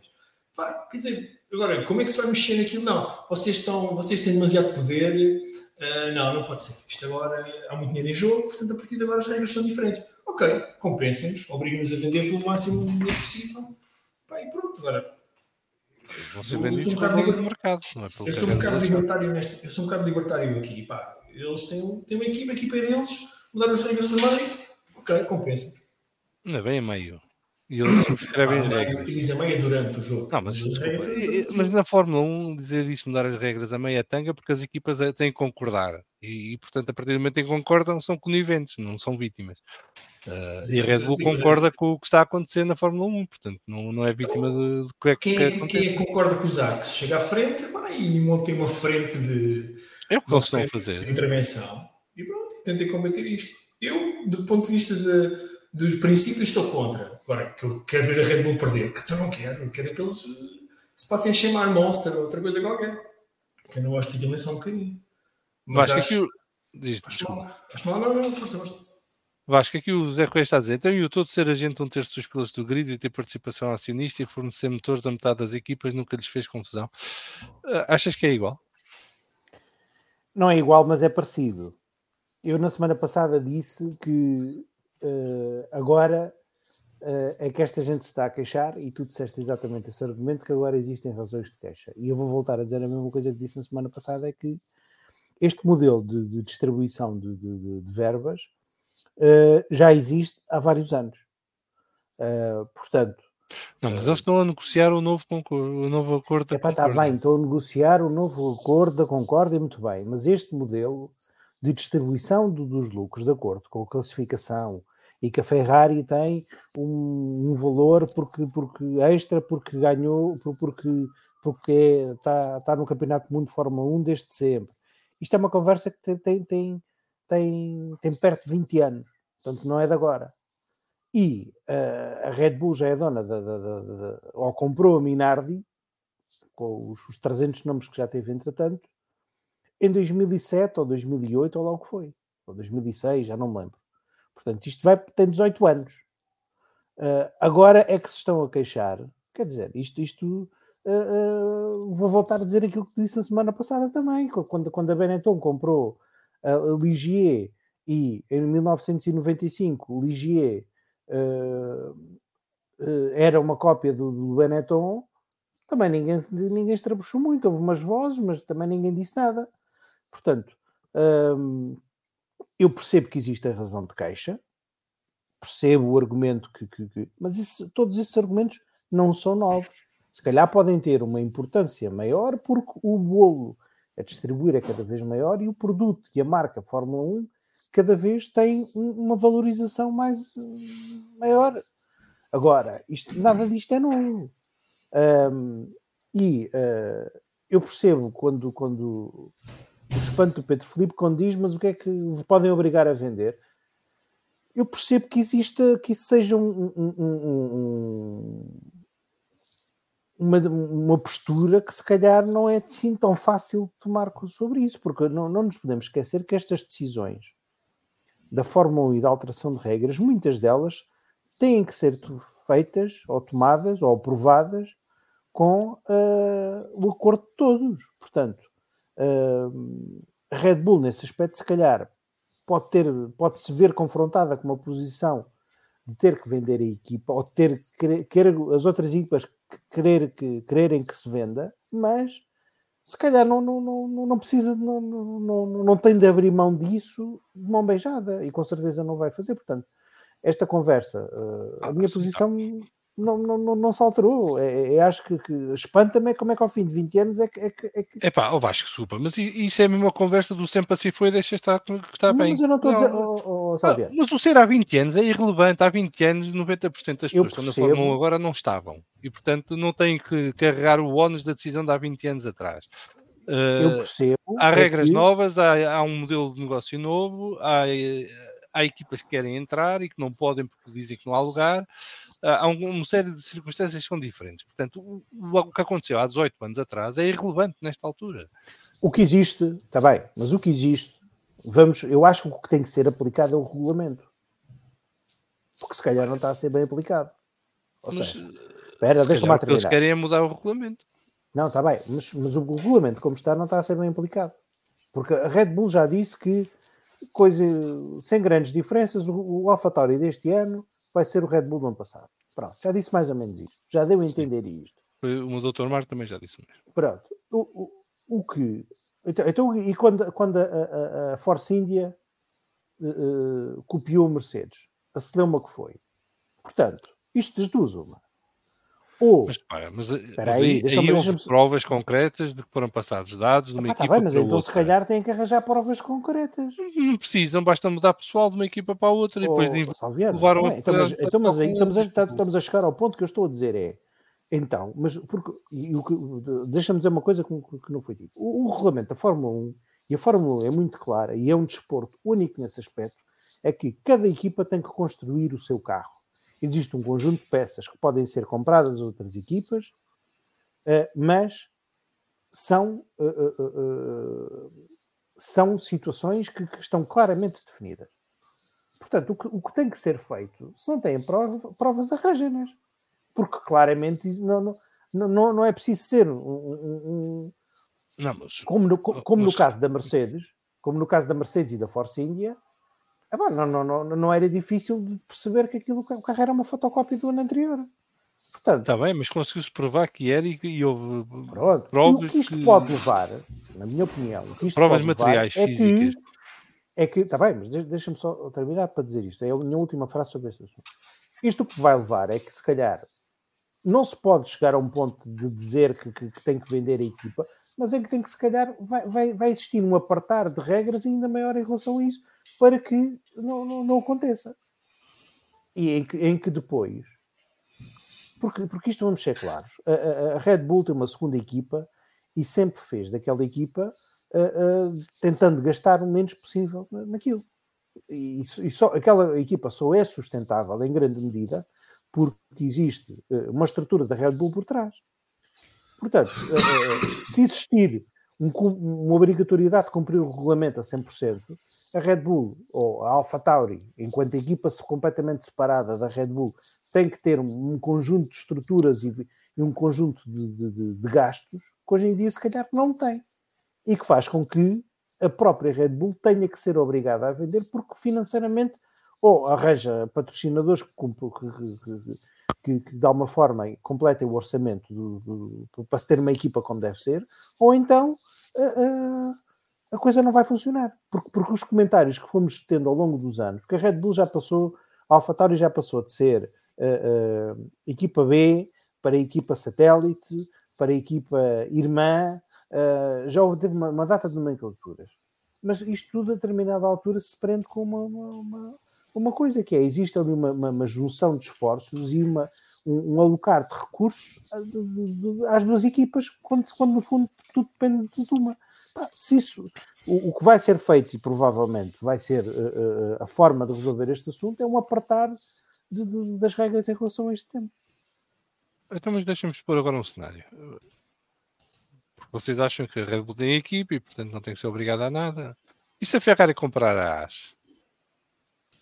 Exatamente. Se a Ferrari comprar e a Mercedes comprar a Williams, por exemplo, acham bem?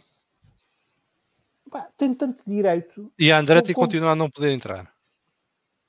Isso é um assunto em separado. Não é, porque neste momento isto conta. Há um número limitado de vagas e há uma equipa que tem 2 dessas vagas e há potencial para outras equipas terem mais uma vaga do que a que têm agora. Mas a quem está de fora já não pode entrar.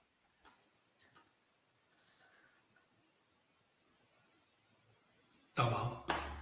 Isto é como os empréstimos dos jogadores, como era nos anos 90, que era um festival, não é? E depois, quando era a equipa meio, não podiam jogar. Exatamente. É este o caminho? É isto que queremos? Querem mudar as regras, mudem as regras. Mas mudem as regras para tudo. Olha, esta situação que o José Correia falou há pouco.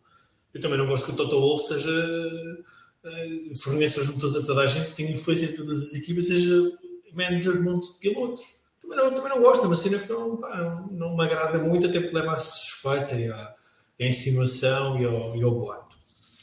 Mas assim, mudem as regras, dizem que passa a ser ilegal, não é possível, tens 1 ano ou 2 agora para deixar de ser. Pronto, e as equipas é igual. Agora, a sensação que eu tenho é que isto é um bocadinho... tudo bem, mudou o negócio e tal, agora há mais dinheiro para distribuir, vamos caldejar os gajos que já estão na moto de cima. Tudo bem, então mudem os regulamentos, é como tudo, é como as leis, mudem as leis, façam lobby, juntem-se, tentem mudar as leis e pronto, e começamos todos do zero. E no dia que a Ferrari quiser comprar a Haas e dizer, lá, temos aqui, a lei foi mudada, mudamos as regras, já não podes comprar a Haas. Eu acho que se as equipas pudessem entrar na Fórmula 1 de uma forma mais clara, como a Andretti e outras, mas de uma forma mais clara, mas de uma forma sustentada, cuidada e com potencial competitivo, se calhar não estávamos a falar disto. Não é? Se calhar, pronto, há mais lugares, há mais equipas, há mais carros. O bolo, se calhar, poderia ser mais pequeno, mas com mais equipas, eventualmente, será maior no futuro, crescendo o negócio da Fórmula 1 a nível mundial. Não sei, agora isto parece-me um bocadinho aquela conversa de café. Os gajos... eu se fosse a FIA ia investigar aquilo, Eu se fosse a FIA ia ver aquilo. Sabes de alguma coisa? Diz. Não sabes? Calas-te. Ou então vais negociar e vais tentar mudar a lei. Pronto. Sim, mas há aqui outro dado que ainda ninguém mencionou, é que a AlphaTauri neste momento mudou-se para o lado da Red Bull.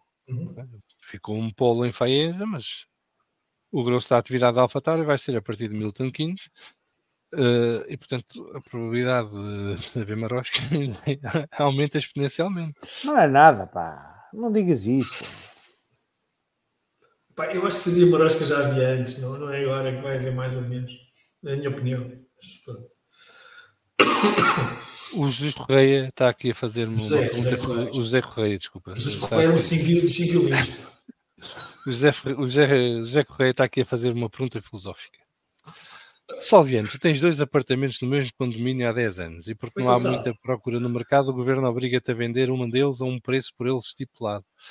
É moral e legalmente correto? Primeiro, não é igual a situação. Okay? Porque nós estamos a falar de uma competição que tem lugares reservados e só há aqueles lugares. Portanto, não podes construir mais prédios ao lado. Há aqueles 10, não querem que haja 11 e portanto tens alguém que está a controlar 2 dos 10.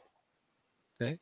Eu posso ter os apartamentos que quiser, porque podes construir mais apartamentos ao lado se quiseres tu e precisares. E se o governo está assim tão preocupado para construir habitação social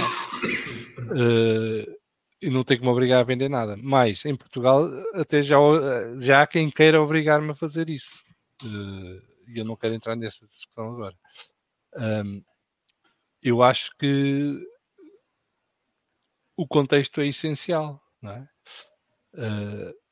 Se tu estás a limitar um campeonato do mundo a 10 equipas, passa a ser um fator importante uma equipa ter 2 dessas 10 equipas, não é? Muda as regras do jogo, muda a lealdade da competição e favorece drasticamente essa equipa que tem 2, não é? Em muitos sentidos, financeiramente, esportivamente, tecnologicamente, por aí fora. E eu acho muito bem que haja outras equipas que estão preocupadas e que querem que isto seja mudado. E estamos a falar, cada licença dá um retorno de milhões de euros, não é? Isto não é de caridade, não é de borla. E, portanto, acho que há aqui que ponderar muito bem se isto faz sentido continuar como está. Não vejo mal nenhum nisso. E a conversa do, sempre foi assim, ele já tem. A mim é irrelevante. Porque mudaram as circunstâncias. Não é?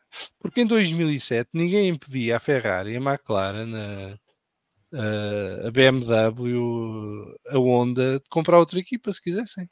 Ou de montar outra equipa. Aliás, houve uma altura até pagavam se montassem equipas, mas estava que está quieto, não é? Hoje em dia é ao contrário. Há quem queira entrar e não deixam, porque não há vaga. Então, se não há vaga, temos que arranjar vagas. Se há uma equipa que tem duas, tem que ceder uma. Parece-me lógico, não é? Olha, porque é que na Champions League só lá vai X equipas por país e têm que ser qualificadas todos os anos? Porque não dá para ir todas. Mas o Sporting B não pode ir à Champions League se o Sporting estiver lá. Aliás, o Sporting B nem pode subir à Primeira Liga se o Sporting estiver lá. Há uma lógica para isso. Devia. Não é? Se calhar a Red Bull pode ter uma equipa na Fórmula 2, mas não deveria poder ter outra equipa na Fórmula 1.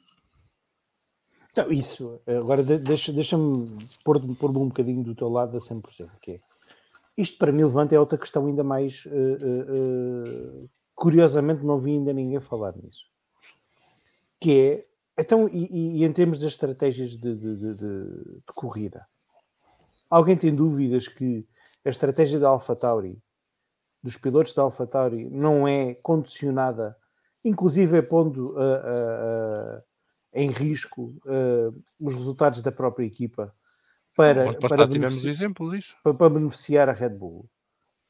Portanto, quer dizer, só quem for anjinha que não... Eu acho esse ponto muito mais grave no sentido de condicionamento da verdade desportiva, chamemos assim, não é? Porque o que é que impede de dizer ao Tsunoda, esbardalha-te lá aí para fazer um safety car. Não, houve a polémica do cinto em Zandvoort. Pois, olha, mas no ano passado houve uma situação em que a Red Bull prejudicou a AlphaTauri em pista e a AlphaTauri nem se apresentou no protesto. Pois. E tinha razão, nem lá foi. E a Red Bull acabou por não ser penalizada, não é? Por exemplo. O ano passado não fazia grande diferença porque aquilo estava feito, não é? Mas se fosse num ano como 2021, ainda hoje estávamos a conversar sobre isso. Exatamente. Mudem as regras, sejam claros. Mudam. Simples. Agora, este choradeiro, a mim chateia. Esta choradeira, não, olha, chegamos à conclusão, vamos mudar as regras, temos aqui 9 equipas, 8 equipas, não são 10, não são 9 de certeza. Temos aqui 8 equipas, temos esta proposta e vai avançar. Mudamos as regras ou mudamos as regras? Mudamos, ok. Red Bull, não há isso aí, vai lá aí nos classificados do Expresso, tens uma equipa de Fórmula 1 à venda.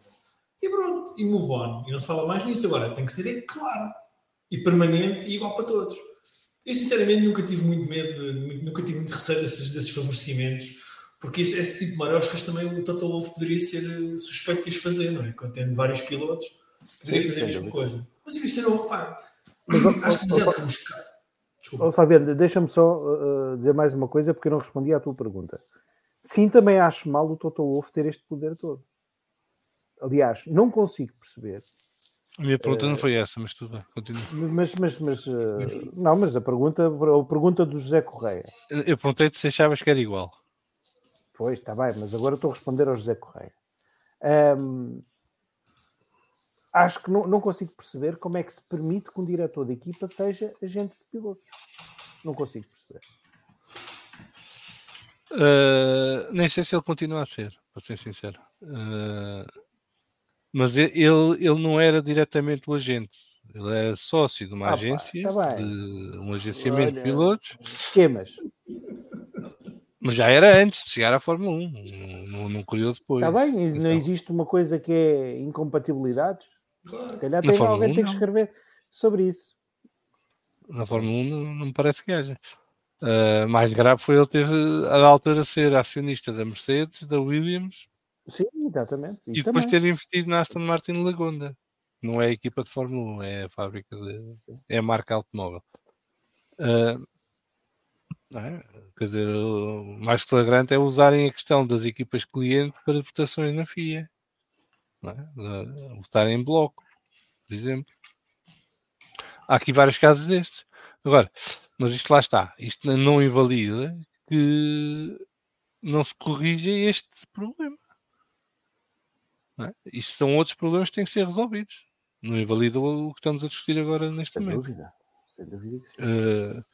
Mas vamos ver, eu já tarde falava com o João Amaral sobre isto, que vai ser tema este ano. E um abraço para o João Amaral, pináculo do desporto automóvel. Vai ser tema este ano, e sobretudo se o AlphaTauri for mesmo o Red Bull RB19 e na primeira metade do ano dar tareia e luta à Ferrari, à Mercedes, à Aston, à McLaren.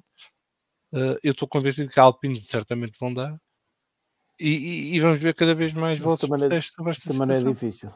Também é difícil dar a luta à Alpine. Não, eu não estou a dizer por aí, estou a dizer é que o Red Bull 19 é o carro do ano passado, as equipas vão apresentar carros novos este ano. Acho que até a Alpine, até a Alpine poderá haver equipas em risco, não é? Acho que falharem o desenvolvimento do carro deste ano. Porque o que se espera, porque já agora aproveitamos, porque anda aí o rumor, que a Ferrari está a ganhar 7 décimas no carro de 2024. Pá, mal era se não tivesse. E eu espero é que todas elas estejam a ganhar perto disso. O problema é que a Red Bull também faz parte do grupo e vai ganhar na mesma. E as outras estão paradas. Isto é a lógica da Mercedes, vai recuperar, não é?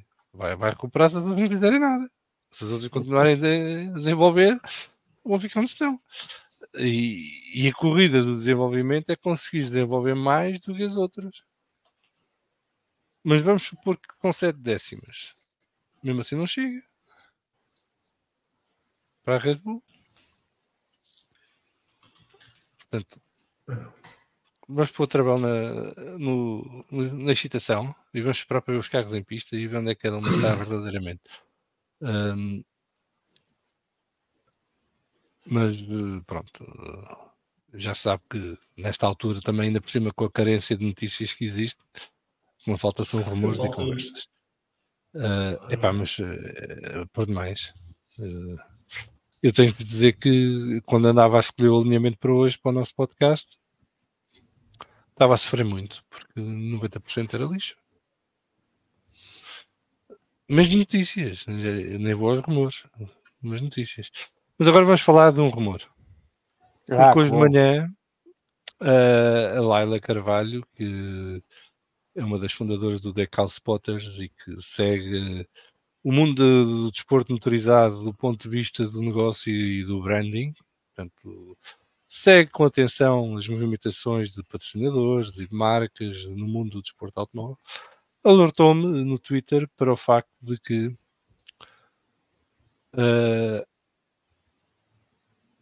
poderá haver uma eventual fuga do nome que a AlphaTauri vai ter este ano. E qual é esse nome? Ora, apareceu o registro de um domínio por parte da Red Bull, que é Visa Cash App Racing Bulls. O domínio é visacashapp.rb.com. O que é mais interessante é que há um conjunto de outros domínios, incluindo racingbulls.com, que estão registados pela Red Bull e que reencaminham todos para este que apareceu hoje. E quando se entra neste que apareceu hoje, aparece lá o domínio e depois barra Team Lounge. E, portanto, tudo indica que este poderá ser o nome. Entretanto, agora à noite, um senhor chamado Daniel Moxon, que é o repórter sénior do Daily Mirror para a Fórmula 1, vale o qual, vai dizer que isto é mentira, que não é este o nome da AlphaTauri. Mas já há rumores há várias semanas de que a Visa estava em negociações com a AlphaTauri para entrar como title sponsor da equipa. Portanto, o nome provavelmente será Racing Bulls e o Visa Cash App seria a parte de title sponsor da equipa. Portanto, a equipa como a questão da stake na Sauber. O que eu achei interessante nisto tudo é uma marca como a Visa querer estar mais forte na Fórmula 1 e entrar numa parceria com a AlphaTauri para o relançamento da equipa, digamos assim. E isto vem numa sequência de uma série de coisas que têm acontecido ao longo das últimas semanas e meses, e, por exemplo, a entrada dos novos acionistas na Aston Martin, dos fundos de investimento na Alpine, tudo mais, que é o crescimento do negócio da Fórmula 1 à escala global. Sei que há uns anos tínhamos marcas que não queriam estar na Fórmula 1 porque ou não viam valor acrescentado nisso, ou não reconheciam à Fórmula 1 um espaço de promoção premium. Neste momento é todo o seu contrário. Toda a gente quer estar na Fórmula 1. Vamos começar a discussão por aqui. Esta história dos title sponsors, isto faz algum sentido no mundo atual da Fórmula 1? Há duas correntes, não é? Há os que defendem que tem que haver o title sponsor e depois vendem umas coisinhas aqui e ali, está feito, tipo, no seu title sponsor, paga o grosso. Depois há a teoria do Zec. Title sponsors já não interessa, o que interessa é vender alto alcance à força toda. Eu acho que depende muito do que é que uma equipa tem capacidade para fazer. Nós, se olharmos para o que foi a história da Fórmula 1 nessa perspectiva, tivemos um crescimento muito grande nos anos 70, nos anos 80, e depois continua nos anos 80 e nos anos 90, em que todas as equipas tinham um title sponsor, mesmo que não pagassem. Claro que para ser title sponsor na Lola pagava-se menos do que para ser title sponsor da McLaren. E depois eu acho que fomos todos ao Lola MasterCard hoje de manhã.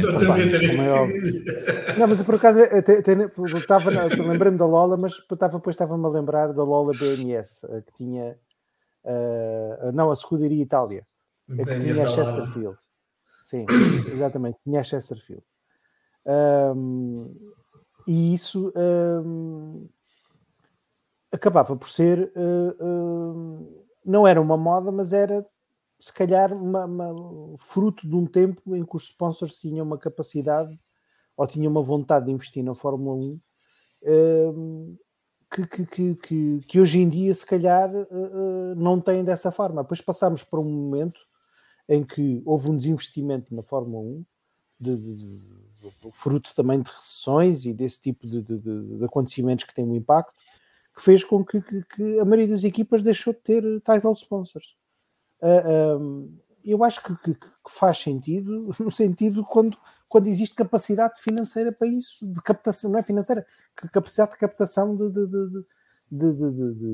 para isso, e da própria vontade e da estratégia que as equipas têm. O Zac Brown diz que não quer title sponsor porque vende muitos autocolantes. Não nos podemos esquecer que isso vem na sequência de uma altura em que a McLaren financeiramente estava muito mal, teve que ser lá o Banco do Bahrein a entrar várias vezes para pôr dinheiro, e que a McLaren, depois de ter perdido, creio que foi a Vodafone como title sponsor, estava numa situação complicada e em que, em vez de ter um title sponsor e porque já não conseguia produzir resultados que justificassem para isso, optou por uma estratégia de arranjar muitos autocolantes, que é uma estratégia certa, tendo em conta a situação em que está, não é? Eu acho que hoje em dia, com a exposição que a Fórmula 1 tem, com as audiências que a Fórmula 1 tem, torna um bocadinho difícil não ser atrativo para uma marca estar na Fórmula 1. Agora, a pergunta que eu faço é, e vou fazer uma comparação, porque é mais ou menos a mesma área. A MoneyGram patrocina a Haas. A Visa supostamente vai patrocinar a AlphaTauri. A AlphaTauri. Quer Os dizer, Racing Bulls, o nível de exposição que têm, quer a AS, quer a AlphaTauri, não é assim extraordinário. Vão-me dizer, mas se calhar o facto de apesar de tudo, continua a ser muito válido, tendo em conta que apesar de não aparece muito mais um Red Bull do que o AlphaTauri, mas às vezes que o AlphaTauri aparece, é visto por não sei quantos milhões de pessoas e isso justifica o investimento. Pode justificar, eu percebo isso. Agora, a Visa, não sei se é o líder mundial de cartões de crédito ou não, mas se não é um dos 3 primeiros, em seguida da MasterCard e da American Express. E acho surpreendente que se contente por patrocinar uma equipa que está, não sei a que lugar ficou o AlphaTauri, mas ficou para aí a 7º ou 8º, não sei. Pronto. Agora, isto também é um bocadinho um espelho da bolha mediática que está criada à volta da Fórmula 1. Não deixa de ser surpreendente, acho eu. E eu já disse isto várias vezes, todos estes negócios têm sempre períodos de crescimento e depois têm períodos em que vêm por aí abaixo. É cíclico. Portanto, vamos ver o que é que acontece no futuro, se a Fórmula 1 não vai ter que voltar outra vez a um período, porque nós já tivemos equipas que além de não estou a falar de há muito tempo, por exemplo, da Sauber em 2017 quase não tinha patrocínios. Eram lá uns autocolantes que o Ericsson arranjava, ou já não sei se era o Ericsson em 2017. Era o Ericsson e o Verline. Não, o Gutierrez. Não, em 2017 não. Não? Mas quer dizer, eram carros quase despidos, em que as equipas sobreviviam, sobretudo à custa do bolo, do dinheiro que a Fórmula 1 pagava dos prémios. Portanto, é cíclico. Pedro. Espera, desculpa, Pedro. Deixa-te mandar aqui um abraço ao Paulo Muas, que nos cumprimenta de Rio Tinto e que já fez o like e que vem amanhã em diferido. E um abraço também para o Nuno Pimentel, que está aí ao pé de ti, nos Açores. Nos Açores, está no meio do Atlântico, está tudo igual. Está mais perto. E também aqui um abraço ao Luís Tiago Martins, que não sei se está em Portugal, se está a algures no mundo, mas boas viagens, Luís. Eu gosto de equipas de Fórmula 1 com um nome e o nome do motor. Chega, não preciso muito mais. Mas estás a dizer isso, mas por exemplo, já nem se diz o nome do motor. Se é toda a Ferrari porque é automático, não basta dizer Ferrari e está tudo dito. Mas já não se diz que não tem, por exemplo, a Aston Martin não é conhecida como Aston Martin Mercedes, a McLaren não é conhecida como McLaren Mercedes. Perdeu-se esse... Sim, mas isso perdeu-se, mas eu prefiro isso do que estilo, olha, como os nomes dos grandes prémios. Olha aquele de Imola, como é que é? De Grana Made in Italy. Made in Italy, não sei o quê. Perfeitamente ridículo. Para mim... Não, eu não acho que seja, Não acho que seja. É uma questão... É como o branding dos estádios. Como? Desculpa? O branding do estádio. Pois. Mas aí, se calhar, pega porque é um nome só. Tens o Etihad, tens o... Mas repara, a Altice Arena, a Super Boca Arena... Mas eu estava-vos a perguntar no sentido de que há retorno para estas marcas. É que ninguém diz. Essa pergunta não sei responder. Do ponto de vista... Mas isso foi a questão que eu pus. Do ponto de vista estético, para um fã velho do Restelo como eu, do ponto de vista estético, meramente visual, não faz o mínimo sentido que eu não estou nem para aí virado. Eu não quero saber se é Oracle, Red Bull, Team, AMG, Mercedes, Petronas da Malásia. Sim, mas isto está num ponto que até o próprio Luís, o teu amigo, não consegue dizer o nome certo da equipa. Estás a ver? Mas ele não... Mas já há anos, não é agora. Há anos que ele não consegue dizer o nome certo da equipa. Tem sempre que ser sempre corrigido. Se ele fosse meu amigo, não dizia se calhar palhaçadas e barbaridades que diz. Mas a gente tem um amigo desse, não mas eu já tenho outros. Eu tenho um que às vezes tenho que dar umas lambadas também, portanto não tenho tempo para dois. Eu, sinceramente, pessoalmente, do ponto de vista visual, até do reconhecimento das equipas, acho que é lixo, acho que é barulho, é ruído. Simplifiquem a coisa. Os fãs, até os velhos como eu, reconhecem mais facilmente Haas MoneyGram, não sei o quê. Pá, espeta o autocolante da MoneyGram do lado do carro e não precisas de title sponsor nenhum. Não precisas de title sponsor. Põe lá o autocolante em grande. Toda a gente se lembra da Parmalat, da Marlboro, até dos combustíveis que havia. Quer dizer, Mas esses eram title sponsors, o que é que eu gosto de dizer? Sim, está bem, title sponsor. Mas sim, mas tu não te lembras de Brabham, Parmalat, não sei o que, Olivetti. Não, era Brabham, ponto.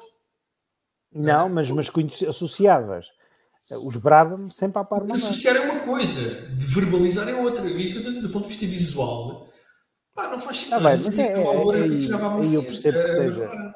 Aí eu percebo que seja a própria estratégia de marketing. Não. Certo, mas lá está. Eu não sei quantificar o valor que tem um title sponsor numa equipa, porque pá, não sou esse gajo, não tenho esses valores. Se calhar o Alexandre, olha, se calhar fazia falta que o Alexandre deve ter perdido o Uber para dizer, para nos explicar como é que isso funciona. Eu, sinceramente, pá, não vejo, pessoalmente, não vejo benefício, assim como não vejo benefício no nome dos grandes prémios ter aqueles que parece o nome daqueles gajos de boas famílias, tem 50 Epá, mas o nome dos grandes prémios está associado a um pacote de marketing gigante que quem vai ao circuito sente-o bem e quem vê na televisão também, porque tu vês o branding todo. Eu não sou premiado nisso. E o branding das equipas e o title sponsor das equipas acaba por ser a mesma coisa, porque repara mas eu estou a falar, mas o title sponsor implica estar no nome da equipa. É isso que eu estou a querer discutir. Se isto faz sentido.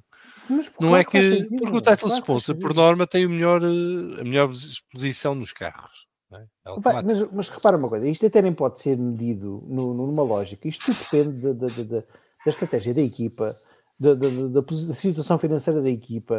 A MoneyGram, não sei quanto é que paga para ser o title sponsor da Haas. Fala-se em 40 milhões ano. Quanto? 40. Pronto, que seja 40 milhões. 40 milhões, se calhar, não dava para ser... não estou a exagerar, mas para ser title sponsor da Red Bull tem que ser, se calhar, muito mais do que 40 milhões. Se calhar tem que ser 100. Um bocadinho menos. 150. Pronto, não interessa. Não... Depois há aqui outros esquemas, mas os esquemas legais, entretanto. A Oracle paga 150 a Red Bull, não é? Mas a Oracle dá um misto de dinheiro e um misto de serviços e depois tens de contabilizar os serviços. E na McLaren muitos dos sponsors são fornecedores de serviços. A equipa tem poupanças, não é ganhos. Está bem, mas os ganhos também são medidos como... Está bem, mas eu estou a explicar que há diferentes esquemas de patrocínio. Vocês mesmo no title sponsor. Lembram-se quando em 2006 deixou de se poder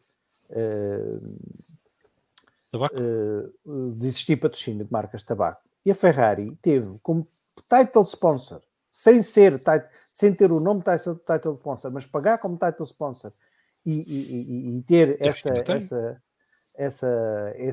no fundo essa áurea e pagar para tal, a Marlboro. Até há a Philip Morris, não é Marlboro, é Philip Morris, não interessa. Pronto, tá bem, mas ainda tem. Não, ainda tem. Agora é a PMI. Já não é. Tem a PMI. Está bem, mas já não tem o peso que tinha antes.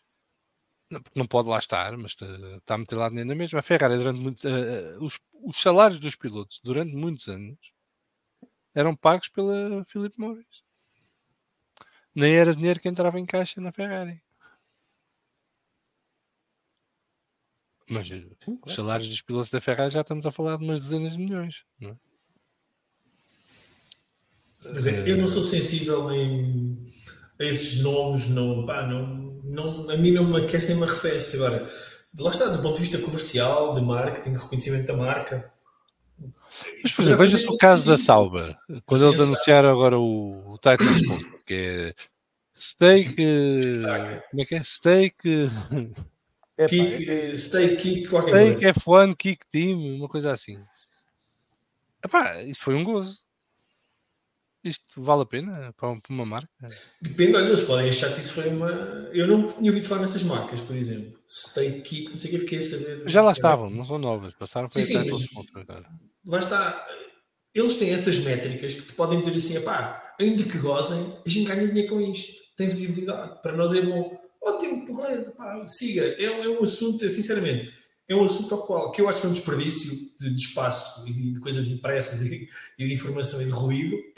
Para mim, mas eu se calhar não sou o cliente deles, não é? Eu se calhar não sou o gajo que vai ser consumidor daquees produtos, não é? Já sou um teso, não é? E depois, Olha, sou sempre, como diz aqui o Nuno Pimentel, sou um purista, sou dos antigos, pá, não me aquece, não me arrefece. O Nuno Pimentel diz que o Pedro Filipe é um fã purista e não um velho do Restelo. Mas o Nuno é suspeito para falar, que o Nuno é meu amigo. E o Nuno está aqui a dizer, é comparar o branding do nome de equipa feito no WRC e na Fórmula 1. Eu não faço ideia qual é o branding do nome das equipas no WRC. Pá, Seja é do Vasco Sport, Moura, tens aí Sport, Gazoo Racing, não é? Deve ser isso. mas isso é Toyota. Sim, também, mas não sei. Não, mas Toyota Gazoo é o nome da parte esportiva da Toyota, não é um patrocinador. Eu saiba. A única vez que os patrocínios me interessavam era quando eu era miúdo e jogava o F1 Manager e tinha que escolher os patrocinadores para ter dinheiro para fazer o que. Era bem fixe. Nos estes. Não era no PC. O Dr. Solda está aqui a desejar-nos uma boa noite e que está feito o like e que nos deseja um bom podcast e que amanhã lá estará a ouvir-nos como é tradição. Um abraço para o Dr. Soldas e que o Luís Tiago Martins está a dizer que isto não é de agora. Em 88 a Minardi estava inscrita como Lois Minardi Team. E o João Neto acordou. Alguém disse Toyota? Porque o João Neto, no fundo, é um vendido, não é? Ele quer ser campeão do mundo. Portanto, na Mercedes já não dava, foi para a Toyota. E já foi campeão do mundo, ainda agora lá chegou. E pá, tem a Minardi com a Telefónica como title sponsor. Então... até foi duplo campeão do mundo, até não foi? Porque ganharam a WRC e o EC. Portanto, este gajo agora chegou à Toyota, já é bicampeão. E que está feito o like. Muito bem, olha, não sei como conseguimos fazer 2 horas de conversa sobre quase nada. É uma arte que estamos a aprimorar. É nova arte do enchido, não é? Depois para o ano abrimos uma charcutaria. Já tarda. O João Neto está a dizer que é vendido, mas ao menos pagam bem. Safa-te. É assim mesmo. Faz pela vida e estamos a torcer por ti. Mas é assim, está feito. Vamos falar de fundo por hoje. Obrigado ao Vasco e ao Pedro Filipe pela companhia e pela conversa. Agradecer também ao nosso Fórum TSF pelos contributos e pelos comentários e pelos cumprimentos que nos deixam sempre aqui. É sempre um gosto ter-vos na nossa companhia. Sexta-feira vai sair o Vamos Falar de Wrestling desta semana. O Vamos Falar de Wrestling agora é semanal e todas as semanas tem um episódio a comentar os últimos desenvolvimentos dos diferentes espetáculos de wrestling, sobretudo os da WWE, o SmackDown e o Raw, mas também a AEW e o New Japan Pro Wrestling. Sábado saiu o primeiro podcast deste ano de Fórmula E, a fazer um balanço da temporada de 2023 e também uma análise ao E-Prix do México, que correu mal para as nossas cores, porque o António infelizmente esteve envolvido num incidente na volta 3 e não pôde continuar, mas desejar ao António muita força e sorte e que na próxima corrida consiga um bom resultado, porque ele tem capacidade e qualidade para isso e não há de ser este incidente no México que vai estragar a temporada. Nós voltamos na quarta-feira da próxima semana para mais um Vamos Falar de Fumo, às 21 horas, Portugal Continental, menos 1 hora nos Açores. Já sabem, se querem apoiar o podcast, patreon.com/VFF1, escolher uma das modalidades de apoio e entram diretos para o sorteio do chapéu da Aston Martin assinado pelo Fernando Alonso e o Lance Stroll, que é um sorteio exclusivo para quem nos apoia no Patreon. Não custa nada, é uma ajuda que nos dão e vamos todos juntos movendo o barco para a frente, que é para o Pedro Filipe saber do que é que eu estou a falar. E já sabem, se quiserem ir às baleias dos Açores, é falar com o Pedro Filipe que ele organiza-vos o tour. Vamos esperar que na próxima semana haja mais temas para conversar e temas mais interessantes ainda. Estamos cada vez mais perto, faltam 42 dias para a temporada de Fórmula 1 se iniciar. Antes disso teremos os testes de pré-temporada e antes disso teremos a longa maratona de infomercials que eles designam como apresentação das equipas. Fiquem bem. E não posso esquecer, este fim de semana, temos uma corrida. E é das boas. Que é uma corrida de qualificação, mas é das boas. Que é o Roar Before the Rolex 24. Portanto, vamos ter o António e o João Barbosa em pista. Será no domingo à tarde. Dá no imsa.tv. Podem ver, está aberto para todo mundo, incluindo os Estados Unidos, este fim de semana. Portanto, vejam a corrida, porque costuma ser bem gira. É só uma horita, nem chega a isso, mas já é um bom aperitivo para o que aí vem. E depois estaremos as 24 horas de Daytona no fim de semana seguinte, e para a semana teremos também já o Rally de Monte Carlo. Portanto, isto começa a acelerar, começa a ganhar aqui movida. E estamos a sair do deserto, não é? já começamos a ver verde, já nessa areia. Já falta O mais. Dakar está a acabar. Até porque o Dakar está a acabar, portanto, deixa de haver areia, passa a haver a verdura e civilização e vida. Agora já começa a custar. Até aqui passou bem, porque já estava fartinho de corridas, mas agora já quero corridas outra vez. E muito bem, ficamos por aqui então. Voltamos na próxima quarta-feira. Até lá, beijinhos e abraços e boas corridas.